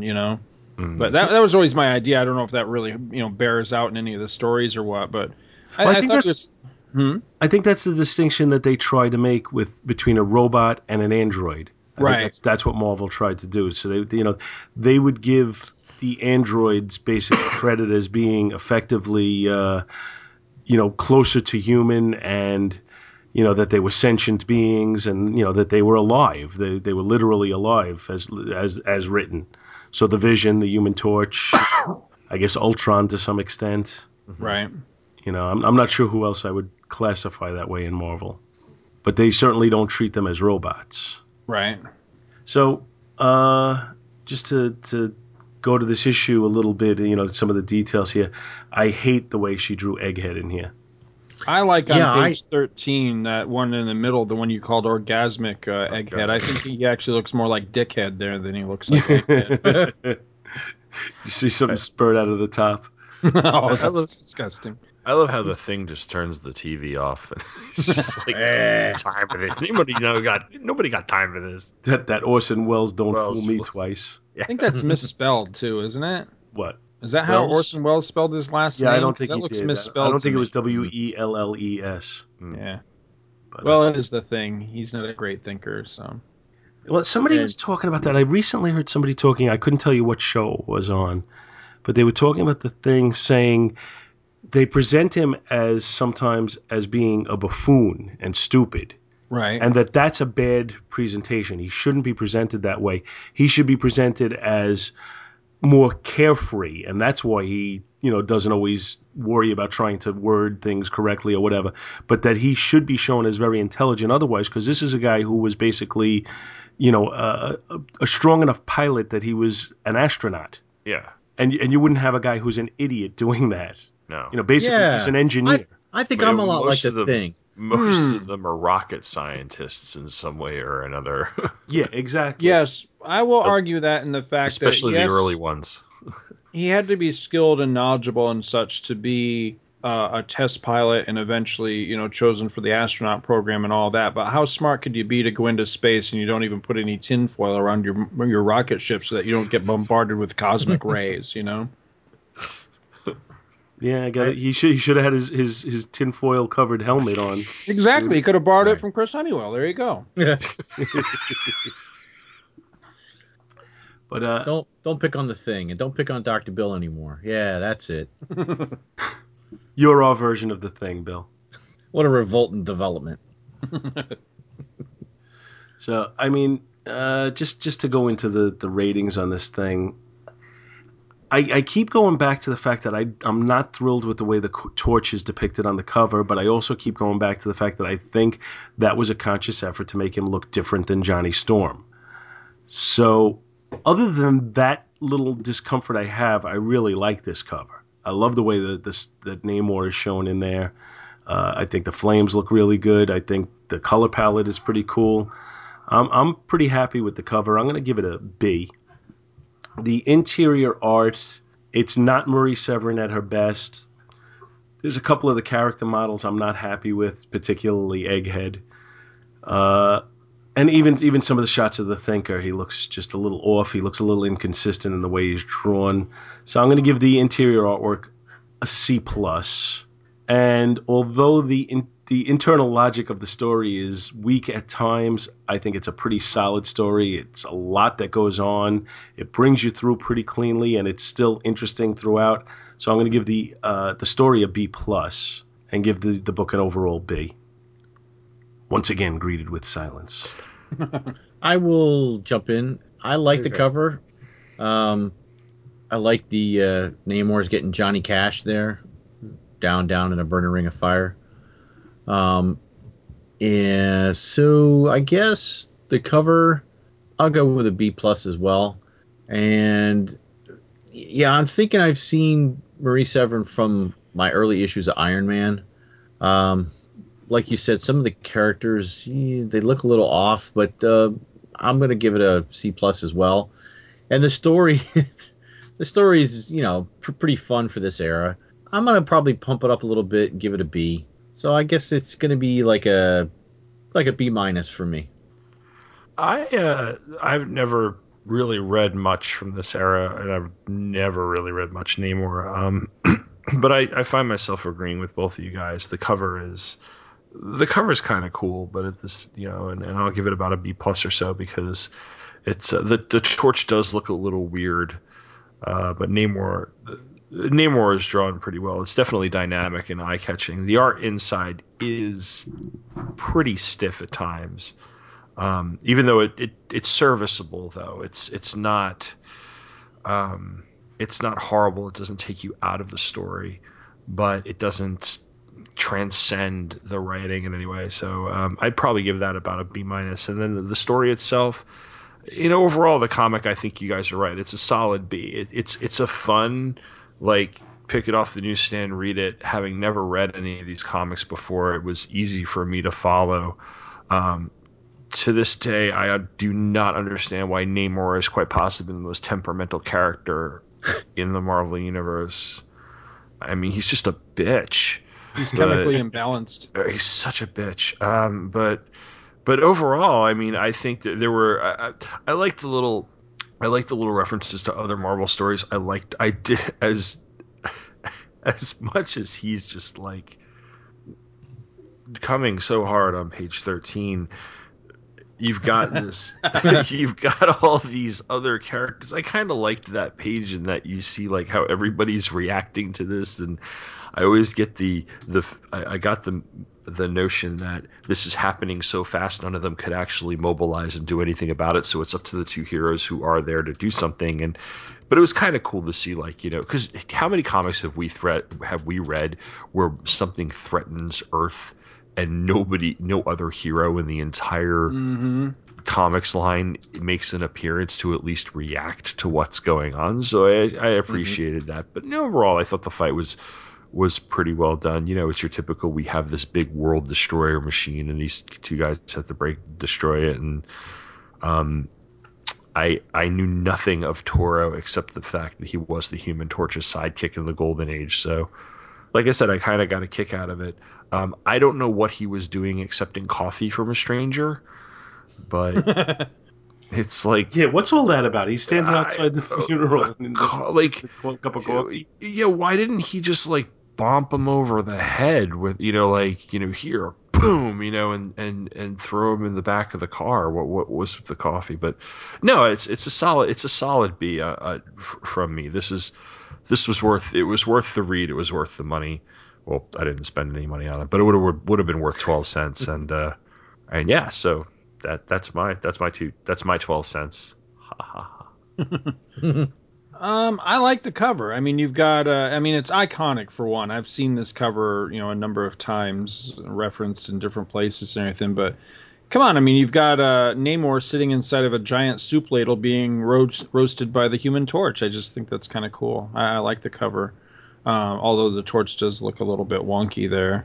The interior art goes from wow, that looks really nice to ooh, that's not right. So it's very inconsistent, I think. And I think it's trying too hard to emulate other artists rather than having a distinct style of its own.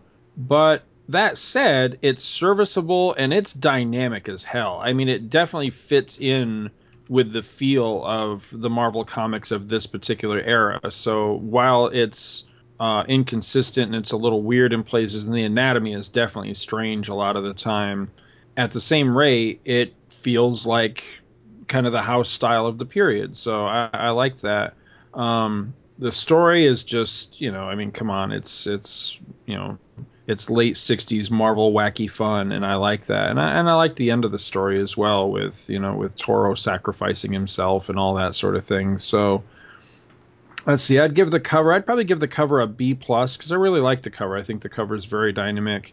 The interior art, I'd go with probably a B minus because I think it's very dynamic. I really like it. I think the coloring really works and everything, but it's just there are a lot of panels where it's inconsistent and the anatomy is just really wonky a lot of the time. And the story, I'd go with a middle of the road C on the story because it's not great. It's not bad. It's just, it's a standard Marvel story from around this time is kind of how I looked at it. So I don't know what that averages out to be, but there you go. It averages out to whatever you decide it should be. A W. I don't know. A W. I don't know. I mean, B plus B minus plus C. What is that? I don't know. I'd say that's probably B plus, B minus, and a C is probably either a B minus or a B. Okay, I can live with that. All right. And so much for Submariner number 14. I almost said Human Torch number 14. So I guess we'll move on to our first of two DC books. Which one did you bring today, Bill? While you think that over, who wants to go next? Tom's going to go next. Yes. Okay. I brought The Power of Shazam, number 37. It is cover dated April 1998. I should probably put my glasses on. And it has a painted cover by Jerry Ordway that shows Captain Marvel Jr., or as he'll later be known as CM3 in this era, among a very kind of spooky looking woodsy landscape as Dr. Morpheus rides a black stallion toward him, looking all ominously, and the the Black Stallion has the red glowing eyes of red anger thing going, and Dr. Morpheus at a glance looks kind of like a weird looking dead man with a cape. But it's and the cover copy says to sleep, perchance to scream, and scream is done using chiller font, by the way, or Dr. Morpheus rides again. And something to note about the cover, which I always loved about the few issues of this series that I have, is that the little box in the upper left-hand corner that has the price in it and the DC bullet is shaped like Shazam's lightning bolt, as opposed to just a straight rectangle. The title of the story is CM3, and our writer is Jerry Ordway. Our penciler is Mike Manley. Inker is Dick Giordano. Glenn Whitmore is our colorist. John Costanza is our letterer. Frank Barrios is our assistant, and Mike Carlin is our head masseur. And we have teenager Freddie Freeman has but to invoke the name of his mentor, Captain Marvel, to summon the magic lightning that transforms him into Captain Marvel Jr. And we begin in Star Labs, where Freddie is getting a massage, or he's getting physical therapy, essentially, from Dr. Russo, who comments that it seems that, like, he's in his Captain Marvel Jr. identity, his Captain Marvel Jr. body, and she comments that the wounds and scars that he has as Freddie Freeman seem to be showing up on the Captain Marvel Jr. Body. And he really does not care, because he's getting massaged from a very attractive looking doctor. And this lasts for about a page or two before Mary Marvel shows up and gets all jealous of what's going on, to the point where when he calls her jealous, she flips out and throws him into a door, and that door is the door to the cell of Dr. Morpheus. And since Mary is not your average woman and has the strength of several women, when she throws him into the door breaks, and what comes from behind the door is this weird black smoke, and Freddie, Captain Marvel Jr., breathes into that smoke and goes catatonic. And most of the rest of the issue is basically this sort of nightmare dreamscape sort of scenario where Freddie is, while Mary Marvel and Dr. Russo try to bring him back from whatever trance he's been in, because apparently this has been known to kill people. Freddie enters this nightmare world. He sees his dead parents blaming him for their deaths. He has a horrific vision of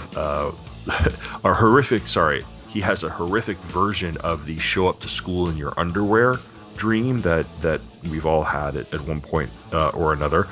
He has a dream where he's at bat in the big game, and then the ball kind of stops as it reaches him and starts taunting him. And the basic kind of underlying theme of a lot of this is that he's not good enough. He's not good enough. He'll always be second best. He'll always be second fiddle. And that manifests itself when we actually see the Marvel family fighting Captain Nazi and Black Adam, and Captain Marvel is basically like, step aside, and Mary suggested, why don't you go get us something? And he's constantly put down as second string, even to the current iteration of the Teen Titans, which he has most recently joined. And this is the Teen Titans that is led by the Ray Palmer Atom, and consists of Argent Risk, Jodo, and Prism that Dan Jurgens had created after the original Teen Titans series that Marvel was writing was canceled. So as he's being taunted at by Captain Marvel, and he's being pointed out how horrible he is, Captain Marvel says, "Lick my boots," and that snaps Captain Marvel Jr. out of it, and he throws Captain Marvel aside and starts fighting back. And then he's in another scenario where Billy and Mary are in a car, and they're like, "Hey, we stole the car and we're gonna go joyriding." And Captain Marvel Jr. gets in the car and he starts driving in the car, and he realizes that he's doing exactly what Dr. Morpheus wants him to do, and he decides, well, I'm not going to do that, and he runs the car off the road. And this snaps him out of the dream.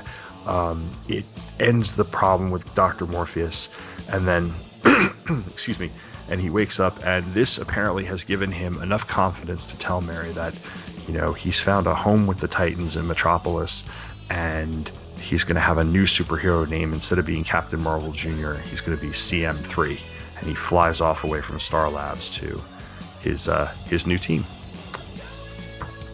Excellent. Yeah, I was going to say, you guys can go ahead. What did you think of this? I fished this out of a quarter bin a few weeks ago and didn't have really much experience with this series. I've heard really good things about it, and I like Jerry Ordway, and so the few issues that I had, I really enjoyed. So I was like, well, I'll check some out, and this looked interesting. So that's why I picked it. So what did you guys think about it? I think the last time we did a book from this series was when we had J. David Weeder on, and I think I said then Captain Marvel, and this is obviously Captain Marvel Jr., but the Captain Marvel series in general, it's a character that I kind of like more in theory than in books that I've read. Not because I've read so many bad books, but I just haven't read that many books, period. I like this story. I think it's not the most original story in the world. I mean, the whole dream, facing your fears and insecurities thing is it's something that's been done quite a few times, but I think it's done pretty well here. I don't think it's done badly.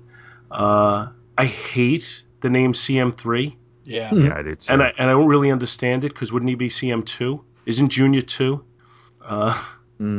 Well, I guess it's because of the rank structure. I mean, at first you had Captain Marvel, and then Mary, and then him. I do believe, unless I'm mistaken, that he was third in line. So I think that's so. the idea.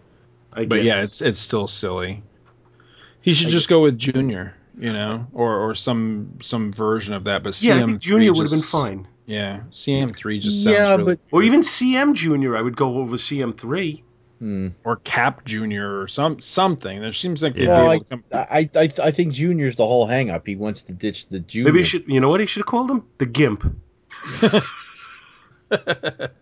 Yeah. In all seriousness, I hate that. I love the Madball. Just looking at the book. Like I said, it's not the most original premise for a story. I've seen this done on numerous occasions, but I think it's done well.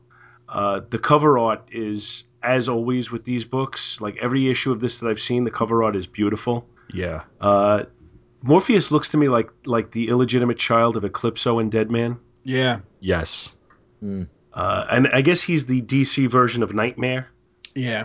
Which is that's Which I think Nightmare rides a horse too. Yeah.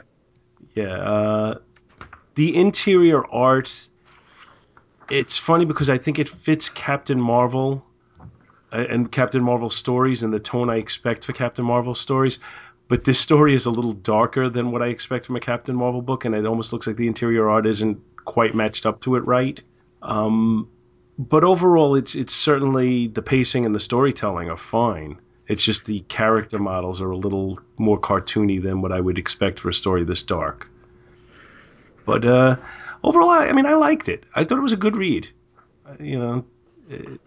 Probably a little bit too quick of a resolution of all his insecurities. So and just the thing that killed the last two people who had it, just cured him and went away.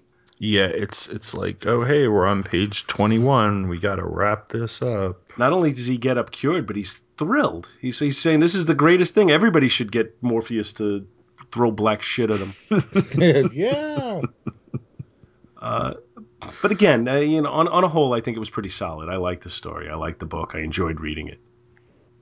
I dug this a lot. I am a Captain Marvel mark, and Captain Marvel Jr. has one of my all-time favorite superhero costumes. I just like his look. I've always thought that Captain Marvel Jr. is a really great-looking character. He kind of hits that Superboy button for me, because Superboy was always one of my absolute favorite superheroes as a kid, and I see Cap Jr. a lot the same way.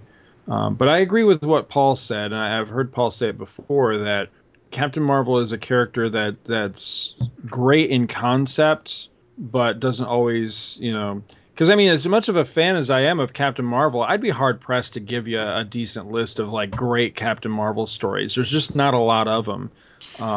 I have to the best of my knowledge, I have the complete run of this series, and I don't think I've ever read more than just a handful of them, because the problem for me with this series was that the writing was fine. I think the origin and the setup of the series moved far too fast. They wanted to establish the Marvel family very quickly. And so it's done in like the first couple of issues, and they just moved way too fast. So it has a very disjointed feel to it. It doesn't flow naturally enough. That's not really a problem with this one, although I think it's very conveniently all wrapped up, by the end of the issue.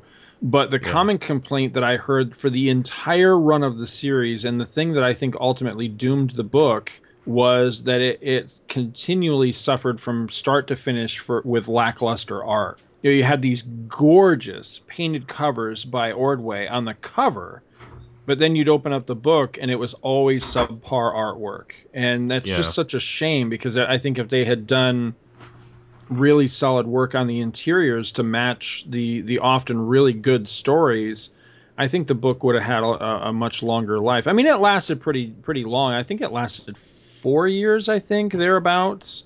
But it could have gone for so much longer. I mean, it's such a shame when you think that, this was a character and a family of characters that in its heyday rivaled Superman as far as popularity and sales, and now they just can't make the damn thing work, and that's a shame. And I think in this particular instance, I think the one hang-up that they had was just the art. If they had put a decent art team on this, I think it would have done so much better. I don't think the art in this is horrible, but I do think that it's 90s in that not good 90s way. It's too cluttered, it's kind of loosey-goosey, and it doesn't fit.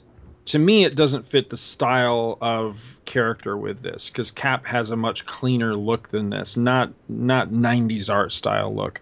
Although some of the pages aren't bad. The fight between Cap and Cap Jr. on page 16, I think, does look pretty damn cool. Although Cap Jr. looks a hell of a lot more like Superman than he does Captain Marvel Jr., I think, but it's still pretty neat. But this one I would grade entirely on the story as opposed to the art, because I don't think all that much of the art, but I thought the story was really good. It's a nice Cap Jr. character piece. It's nice to see him be front and center in this particular one. But that's all I really got on it. Yeah, he ended up joining that iteration of the Titans, which an iteration of the Titans which I really liked. But from what I remember, and I'd actually have to look this up, because the Titans Companion has the full story of this, but they had a fan vote who should be the next member, and Robin won the vote. I think it was Robin. It was like Robin or Nightwing, and I'm pretty sure it was Robin who won the vote, and the Batman editorial team would not give them Robin. So he was kind of one of the that was one of the reasons that he ended up on the team for the last. That series only lasted 2 years, so he was in there for maybe the last 8 issues or so. Right? Wasn't that Perez? I think Perez drew that, didn't he? He inked the first half of it. Jurgens drew the whole thing. Oh, okay. It was great. I remember the art being solid. Yeah. Oh yeah. I remember. Yeah, when Cap Jr. came along, I remember thinking that, wow, this is the best he's looked in a long time. Perez inked Jurgens probably up until maybe issue 12-ish or so, and then I want to say it was Norm Rapman or somebody who usually worked with Dan, was usually used to working with Dan Jurgens, inked him the rest of the way, and overall it was a solid story. And he even when I met him, I told him how much I liked it, and he had said it was almost like if it had been something called something other than Teen Titans, it might have done better, because it just, the name had so much baggage to it. So that's why I didn't really catch on. But yeah, and he was actually pretty good. He played the innocent kid sort of role in this team of teenagers who were that sort of late 90s self-aware, so quote unquote sophisticated teenager types, Right. And so it was almost, there was a little bit of a fish out of water story there, but it was used for comedic effect. but when push came to shove, he was, he had a lot of powers as far as the thing was concerned. But it's interesting how much he stays, in his own body. And that's why he comes up with the name, because he can't say his own name, or else he turns back into Freddie Freeman. Right. So call me CM3. Yeah, which is so 90s, by the way. It's so late 90s. Yeah, that I agree.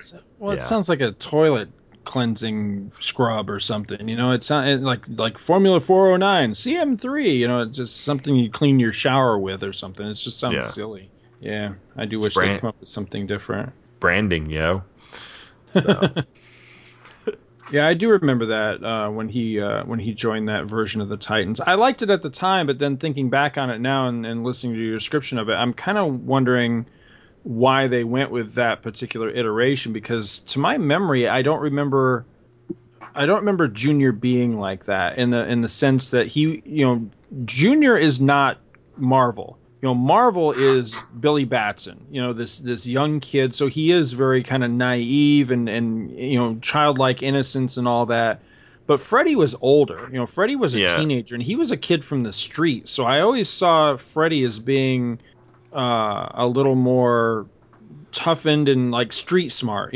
So the best comparison I would draw is like Cap would be more like, say, like Tim Drake, and Junior would be more like Jason Todd. Yeah, and I think that would have been a better dynamic to work with him being on the Titans. I'd have to reread the issues because I'm almost up to those issues, but I always get the feeling that they tried to play him off as not naive, but maybe intimidated by a couple of the people on the team because of who those characters were, because you had this kind of spoiled rich girl brat in Argent, and Risk was this show off street kids. It was almost like it wasn't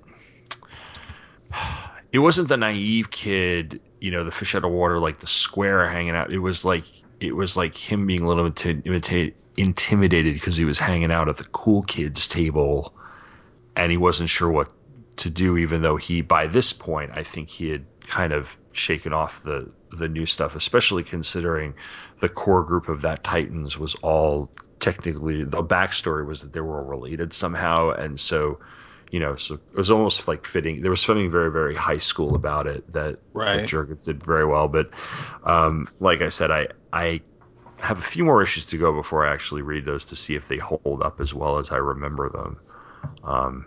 So you can understand that whole intimidation thing. It's probably like the way you guys feel with me. It's tough for you to hang out with somebody as cool as me. Yeah, that's it. Exactly. Oh yeah. I'm too tired to disagree with you. See, that's funny though that he would be intimidated by them. You would think it would be the other way around, because I mean, of course this isn't in continuity, but here's a character that's been around since the 40s, for one thing. But I mean, it's Captain Marvel Jr., why would he be intimidated by them? Because no offense, those guys were a bunch of losers, the other members of the team. I mean, they were nobody before issue 1 of that series, whereas this character had been around. So it seems like it should have gone the other way. Like maybe he would be the kind of a little bit of an outcast only because they were intimidated by him. I think that would have been an interesting reading too. If they were, if they were trying to make him feel like he was lesser somehow, but it was because they were intimidated. Right. I think. Let's see. Joda was the brain. Prism was the naive one. I'm trying to remember this off the top of my head. Risk was just basically the dickhead of the group. Right. And Argent wore a costume that I'd see Jennifer Lopez wear at the Grammys a few years later. Right. And I think that's where some of the intimidation came in. Just the, that would be like, oh wow, kind of the way some heroes would be intimidated around, say, Starfire. And things like that. So, I got you. Again, I might be way off. I'm like I said, I'm trying to remember this off the top of my head. No, that is how I kind of remember it, though. Now that you say that, because I read. What's funny is I picked that series up as it was coming out, and I didn't read any of it until Junior joined, and then I read those issues and was like, I don't know who the hell these people are, but hey, it's Cap Junior, and so I read it, and I liked his stuff in it. So that is kind of the way I remember it. But maybe that's not fair to them, because that was my impression, is like why isn't he, he's there and he's on the team, but why isn't he a bigger deal kind of thing? Why aren't they almost like bowing and scraping to him? But they didn't. Yeah, it was odd that they felt the need to add him to the team because they were obviously trying to boost sales, and it didn't necessarily work. I mean, like I said, the series was canceled like within 6 months of him joining, or 6 to 8 months of him joining. So, but here, I see. I'm not as up on the dynamic of the various Marvels. My first experience with Captain Marvel was there was a cartoon like years and years and years ago, because I remember renting Shazam cartoon videos from like the video store back when I was like back in like 83, 84.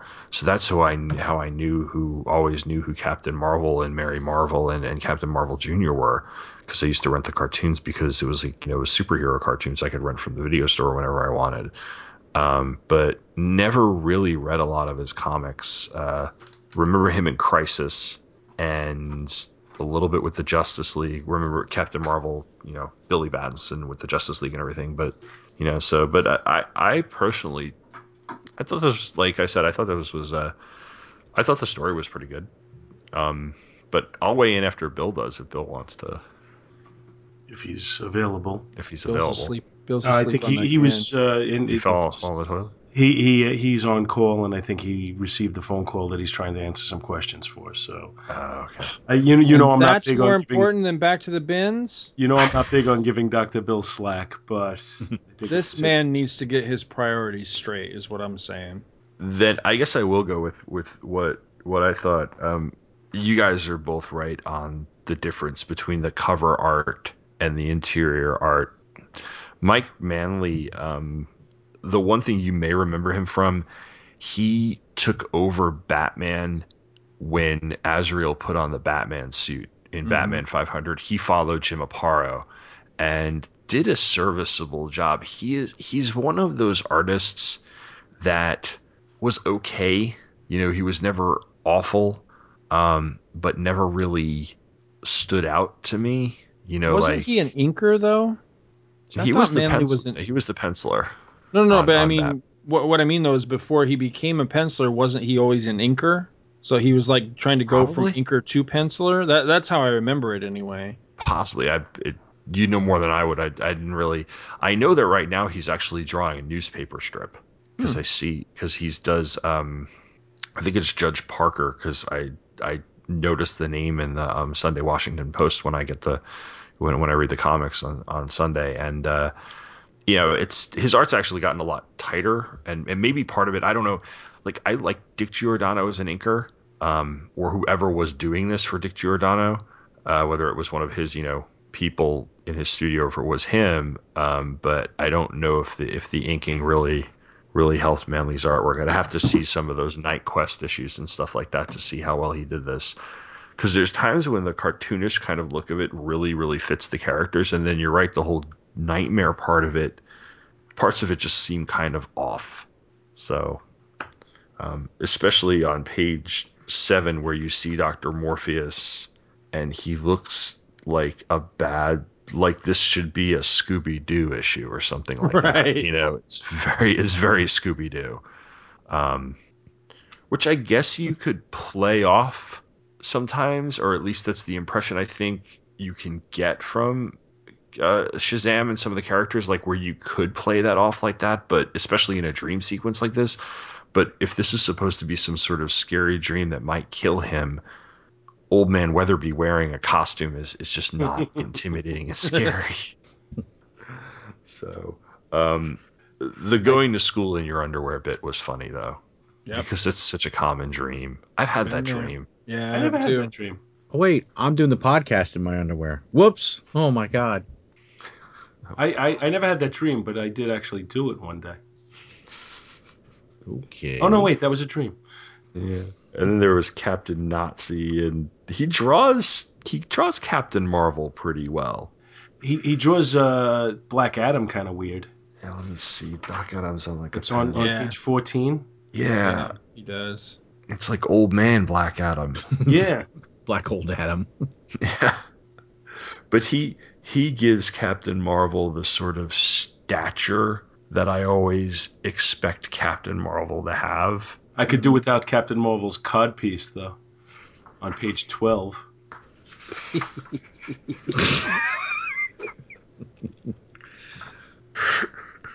He puts the sh in Shazam. Yeah. And what's going on there? I don't need to see this. Seriously. Well, Dr. Freud, it is very Freudian.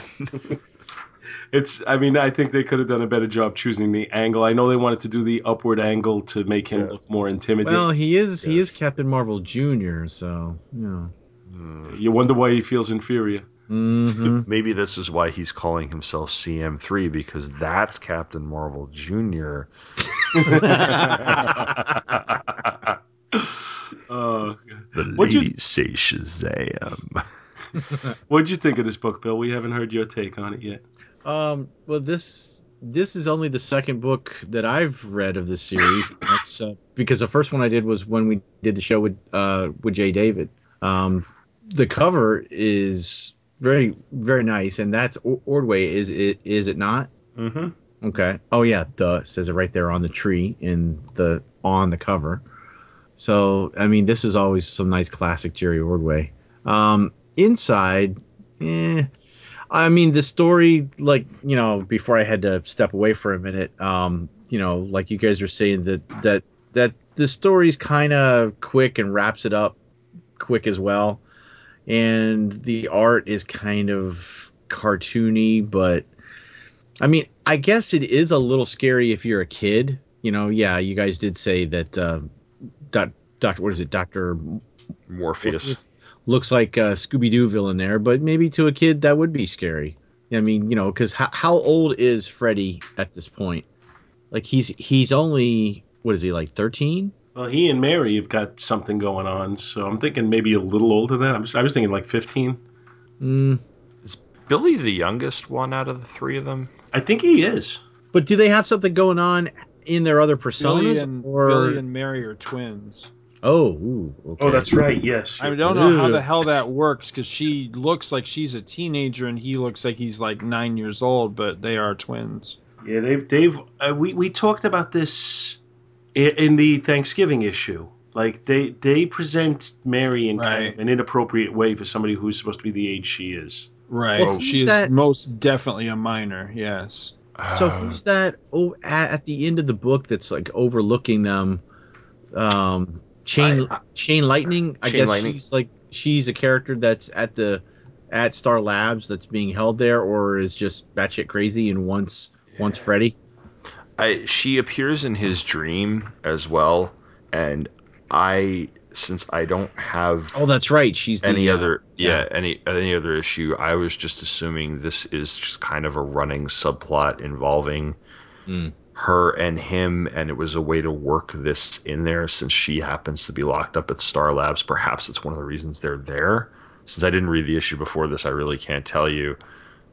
So that's kind of why I kind of skipped over it in my synopsis, because clearly it has something to do with the overall ongoing story arc, at least for his character in the series. So, but you could have taken her out of the issue and had the same exact story. I think her appearance is kind of superfluous. I was wondering if maybe her appearance was meant to be a harbinger of things to come. That's possible too. I mean, I haven't read much of this series, so I can't say. Maybe there's a story 3 issues down where she's the villain. I don't know. Yeah, it's very possible too. A little bit of foreshadowing. Yeah, maybe. Yeah. I don't know. I didn't read the whole series, so I can't say. Yeah. So is that kid in the classroom scene? Is the kid with the dunce cap in the corner? Is he getting ready to drop a deuce on the floor there? What page is that? What is that? Page 9. Upper top panel, upper left hand corner of the top. Oh yeah.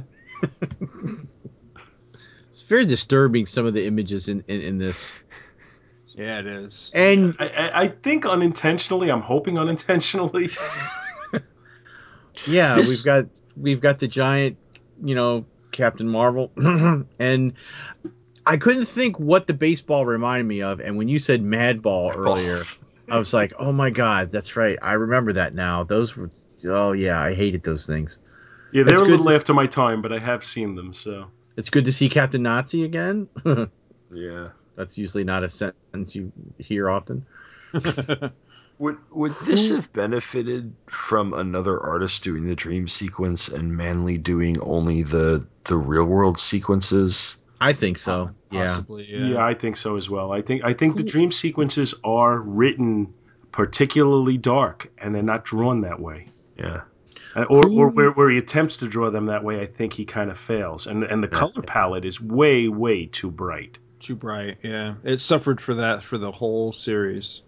That was And also this era of comics where the color palette on comics, because of the change in the paper and the color process, had become incredibly bright for a lot of books. And it's funny because then, whatever, 20 years later, they went to like an incredibly dark and muddy color palette that I think was also a mistake. Yeah. On so many series. So many books looked washed out over the course of the last decade. I think your idea is actually right on the money. I think if they had made the dream sequence, just picture. I mean, I know it doesn't go with Captain Marvel, but just picture these dream sequences as drawn by Bill Sienkiewicz. Yeah. Yeah. Yeah. like the Demon Bear saga in New New Mutants. Mutants. Yeah. Yeah, I mean, something I like think that. may be taking it too much to an extreme, but I mean that's right in his wheelhouse, a dark dream sequence, or even and I think Scotty's not one of your huge favorites art wise, but maybe even like a Frank Miller. Yeah. hmm No, I got nothing against Miller. I think that would work.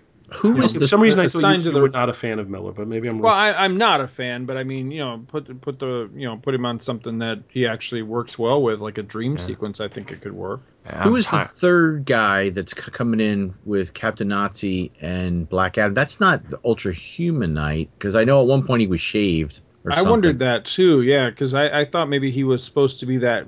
What was his name? That general character that showed up on Justice League Unlimited. But Right. Man, The yeah, Shaggy Man. That's it. Shaggy That's Man. it. Yeah, Not is General the that Ultra Iron him?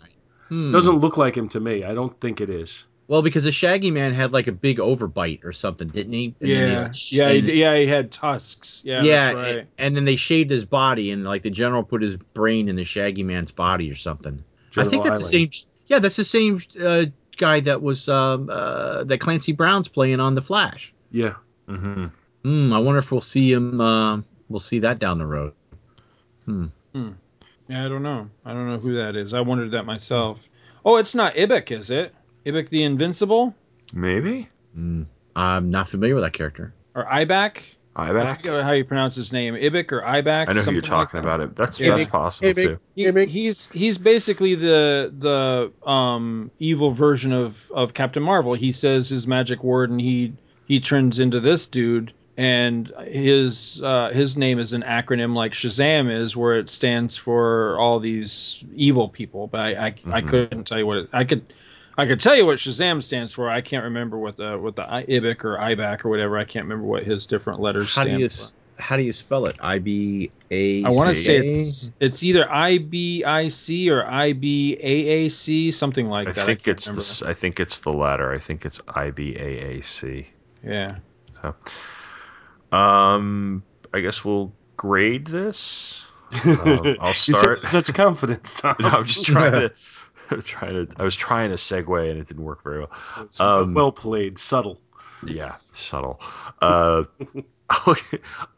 would definitely give the cover an A or an A plus. I mean, it's there's really nothing wrong at all with the cover. Um, Ordway knows how to draw a cover and he knows how to paint very well, which is which works to his advantage. The art in the interior art, I'm gonna give about a B minus because it's it's such a downgrade. And the story overall, I think, is probably about a B plus. I think the ending is way too quick. So I think that averages out probably to about a B plus or so. I agree with the cover. That's an A.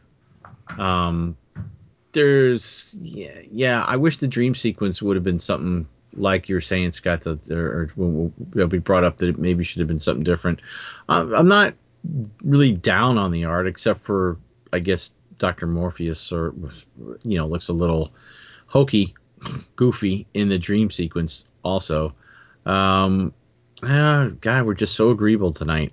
I'm gonna give it probably C plus B minus, and then the story, probably gonna stick with a B minus on that as well. All right. So So overall, I'm interested in Chain Lightning. your overall grade? Oh, I guess that would put it at a B minus. All right. I'm going to go against my normal thought process and agree with you on the cover and say it's an A. And that thought process, just to explain to you what I'm saying, is I usually try to save my A's for covers that I consider to be iconic. Ones that you just look at and it's like, it just brings out such strong feelings and memories and everything.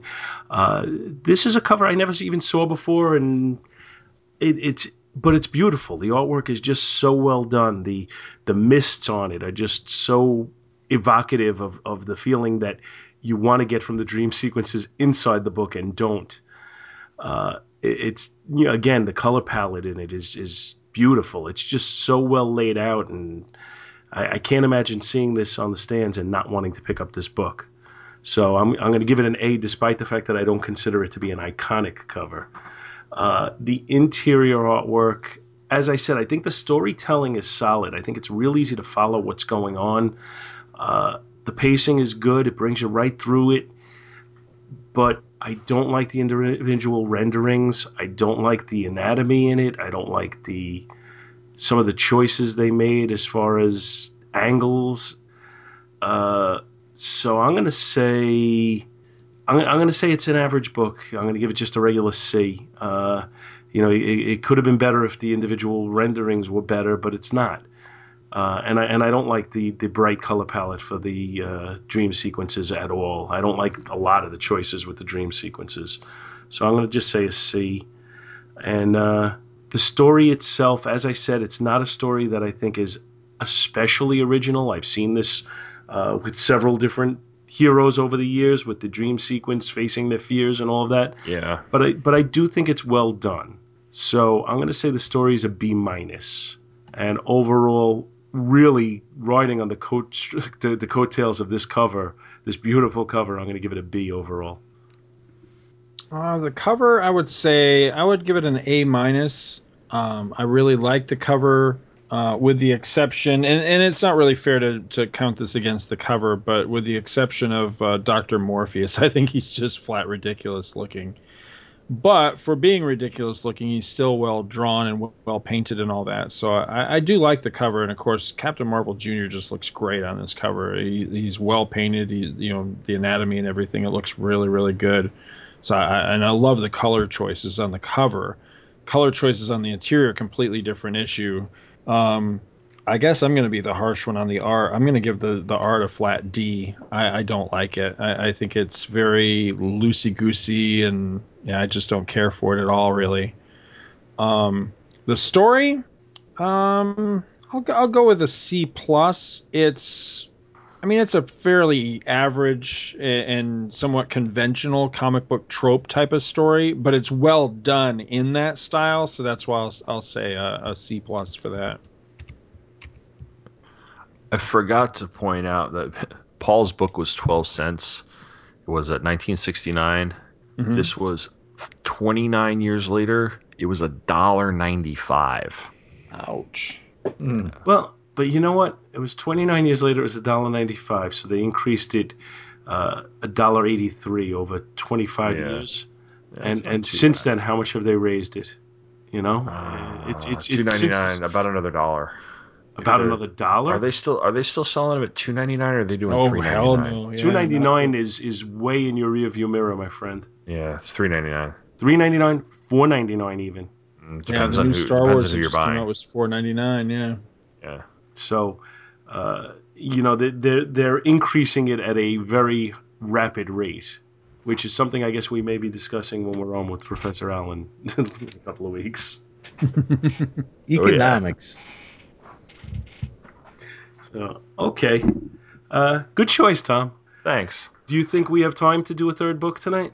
I would say, why don't we hold on to that thought for another time? Okay. Okay, because That's my guess. We're at 2 hours and 37 minutes. I think we have some extraneous talk at the beginning that's going to be cut out, but it's probably still going to be close to 2 hours when it's all said and done. Okay. Yeah, and I got the on-call guy actually called me because he's had an issue. He sent me. Oh, is he going to read? Is he going to give us? Is he going to synopsize it? What? He said he had an issue. No, not that type of issue. He had an issue at a job site that I'm more familiar with, so I was trying to fill him in on what to look for. So even when I'm not on call, I guess sometimes I'm on call. And I think it's probably good just to pull back the curtain a little. Scott, your book was just by chance another Captain Marvel book. It was. Yes. That's the funny. Yeah, that's the funny thing is that completely by random dumb luck, mine was also a Shazam story. So yeah. So it's just as well to hold that off till another week. Well, I considered changing. It was too late for me to get another book. Frankly, I didn't have enough time. But my first reaction was, crap! I don't think we should do two Shazams in the same. And then after reading Tom's selection, I got to thinking, this could be a lot of fun to kind of draw the similarities and the differences between the two Captain Marvel stories by completely different teams and completely different eras. Because mine is very much a pre-crisis story, but. Yeah, unfortunately, I think we're just running long for this one. Well, here's my suggestion, and I think we can try and make this work. I think when we do your book, we need to have Tom back again. Okay. Absolutely. And this way we get those opinions, and we get a little comparison of the two stories. So everybody who's listening now and finds the Captain Marvel history and Captain Marvel book something of interest. It's something to look forward to, and I'm going to even give you a total heads up on this. The Captain Marvel story we're talking about is contained in World's Finest Comics number 254. I don't know that it's ever been reprinted anywhere else, so it's probably the only place you can find it. But if you can find that story and you want to read in advance, which is not something we generally do here on Back to the Bins, but what the heck? And I will say the art on Scott's story is gorgeous. Yeah, Don Newton. Oh, don't give away the cow. I won't. We'll tease. Cap was, Newton worked on a lot of characters, but Cap was his favorite, and he often said he was just born to draw Cap, and I think his art bears it out. I mean, I see his Captain Marvel, and I'm just like, wow, Cap seldom looked as awesome as he did under Newton's pencils. So yeah, good stuff. I'm looking forward to it. I love his Batman, so yeah, I love Don Newton's Batman. All right, so something to look forward to, and maybe Bill will have a book that week. Yeah, maybe. Could be. Yeah, I won't hold my breath. Hey.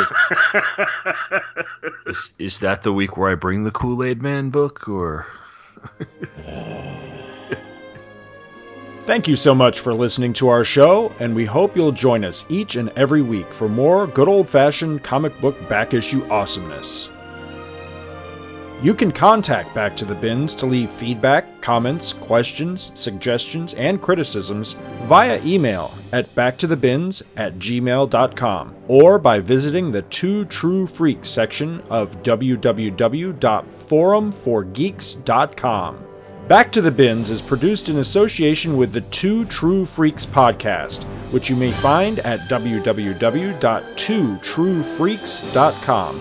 and is a registered trademark of DiManzo Corps of Milan, Italy. All rights reserved. Back to the Bins is a proud member of both the League of Comic Book Podcasts, which you may find at comicbooknoise.com/league, and also the Comics Podcast Network, which you may find at comicspodcasts.com. Take a moment to stop by their respective sites and support their other fine podcasts, won't you? Thanks, and we'll see you next week. somebody, I don't know who, and obviously Scott will have the Captain Marvel book, but somebody eventually has to bring Captain Canuck to the table. I have enough issues of it now. I'll fish out an indie book next time I'm on for that. I'll see if I can find something that's halfway decent. You need to bring Kool-Aid Man, because I would get a kick I can out bring of Kool-Aid that. Man. Because I have them, man. I don't. I may need somebody to supply that to me. I can probably scan it. I have a brand new gorgeous scanner. There's So gotta be scans out there of that thing somewhere already, I would think. So I guess that's it then. Yeah, I guess that's it. I'm just thinking, the whole scene just occurs to me. The scene with Mary Marvel at the beginning, it could have been subtitled "Them bitches be crazy." Bitches, man. She caused this whole thing because he was getting a massage. All right, well, that's besides the point. All right, guys, it's been fun. It's just what happens. Absolutely. It's what happens when you get a massage out of the back of the free alternative weekly newspaper. No, this was a lot of fun. Thanks for having me on, and yeah, just get in touch with me and let me know when you're planning on doing it. I'll let you know when I'm available. Yeah, at this rate, you're becoming a semi-regular. So, oh, cool. Yeah, as long as you're cool with that, we are. No, I am. As long as So as long as I'm available to do it, I will gladly do it. So You may be getting the call more often. You never know. yeah, no. So All right, back boys. issues at my LCS are cheap, so I could literally walk in there down the DC my LCS. There's the aisle, the back issue aisle, and one side there's DC, and the other side is Marvel. I could literally just put my hand in and grab a book and bring them because I have, they're about most of the back issues are 50 cents. So mine are I'm still $1. trying to He's got find a ton of them, but I'm trying to find a store with consistent 50-cent back issues. I mean, I can find sales, but I haven't found a good place that has like just a good, cheap bin that you can dive into anytime. mine started doing a $5 trade bin. I have a lot of trade paperbacks that I still have to read now. It's always nice to have a backlog, though. Yeah, it's good. We complain about it that we have so much to read, but then if you start making your way through it and you start running out, like you start saying, "Oh, I only have a few left," you'll find yourself running to the store to get a bigger backlog again because we always want to have that. Yeah. Well, no, that was why I posted the other day. They had a 25-cent sale over the weekend where all the DC and Marvel back issues are 25 cents, and I got most of the Ostrander Suicide Squad series. I'm missing a few issues because they just didn't have them for $15. So it was pretty cool. I've been chasing the last issue for probably a decade now. It's ridiculous. I have the entire run except that last goddamn issue, and that's I just one of the can't ones I don't have. it. Yeah, I still have to bitch. I still have to catalog my books so that I can go to these 25-cent sales and really fill holes. Yeah, that was have that. That was Scott. That was me and the Nom. That last issue of the Nom, I with shipping, I ended up paying about $8 for it because I finally found an auction that wasn't $15 or higher because I was like, I'm not paying that much money for this book. But there's just those series that had low print runs at the end, and you're just like, why is this so expensive? So I feel your pain there. Sometimes with books like that, it's not even so much that it's expensive, but it's hard to find it anywhere. Yes. Right. Yeah. Because it's just not something that's commonplace. And, on certain ones, the price hasn't been driven up because there's not a huge demand for it. Yeah. But there's just not that many issues. There's not a lot of demand. And you just, you're lucky if you happen to chance buy it in one of those cheap bins. That's all. Yeah. There are crossover issues for like Crisis and Legends and stuff that are like that just will drive you crazy trying to find. Mm-hmm. So, those Wonder Woman Crisis issues are a pain in the ass to find. I've tried. So that's anyway, right. I think it's purely because the print runs are super low. It's not for the content, believe me, because for a time there I was building a Wonder Woman collection, the issues that are like late in that series that got canceled right when Crisis happened. Yeah. And generally speaking, they're pretty shit. So It's just because the print runs were low. That's the only reason that they're hard to find and that they're expensive when you do find them. But it's certainly not for the content. Then you get some issues that become costly because of the nostalgia factor. Right. Like the Wonder Woman in the white jumpsuit. Right. Those are expensive now because there is a nostalgia factor to it. But if you read them, they're shit. They are shit. Yeah. That was awful shit that they did. Yeah. But they're popular because people look at it and say, "Oh, cool! Remember when she did that?" That's all. That's true. That's true. Well, when it comes to like those holes you were talking about, though, like that issue of Suicide Squad I'm chasing, I very much subscribe to the Michael Bailey theory, which is the minute you break down and go, I only need one. I only need just this one.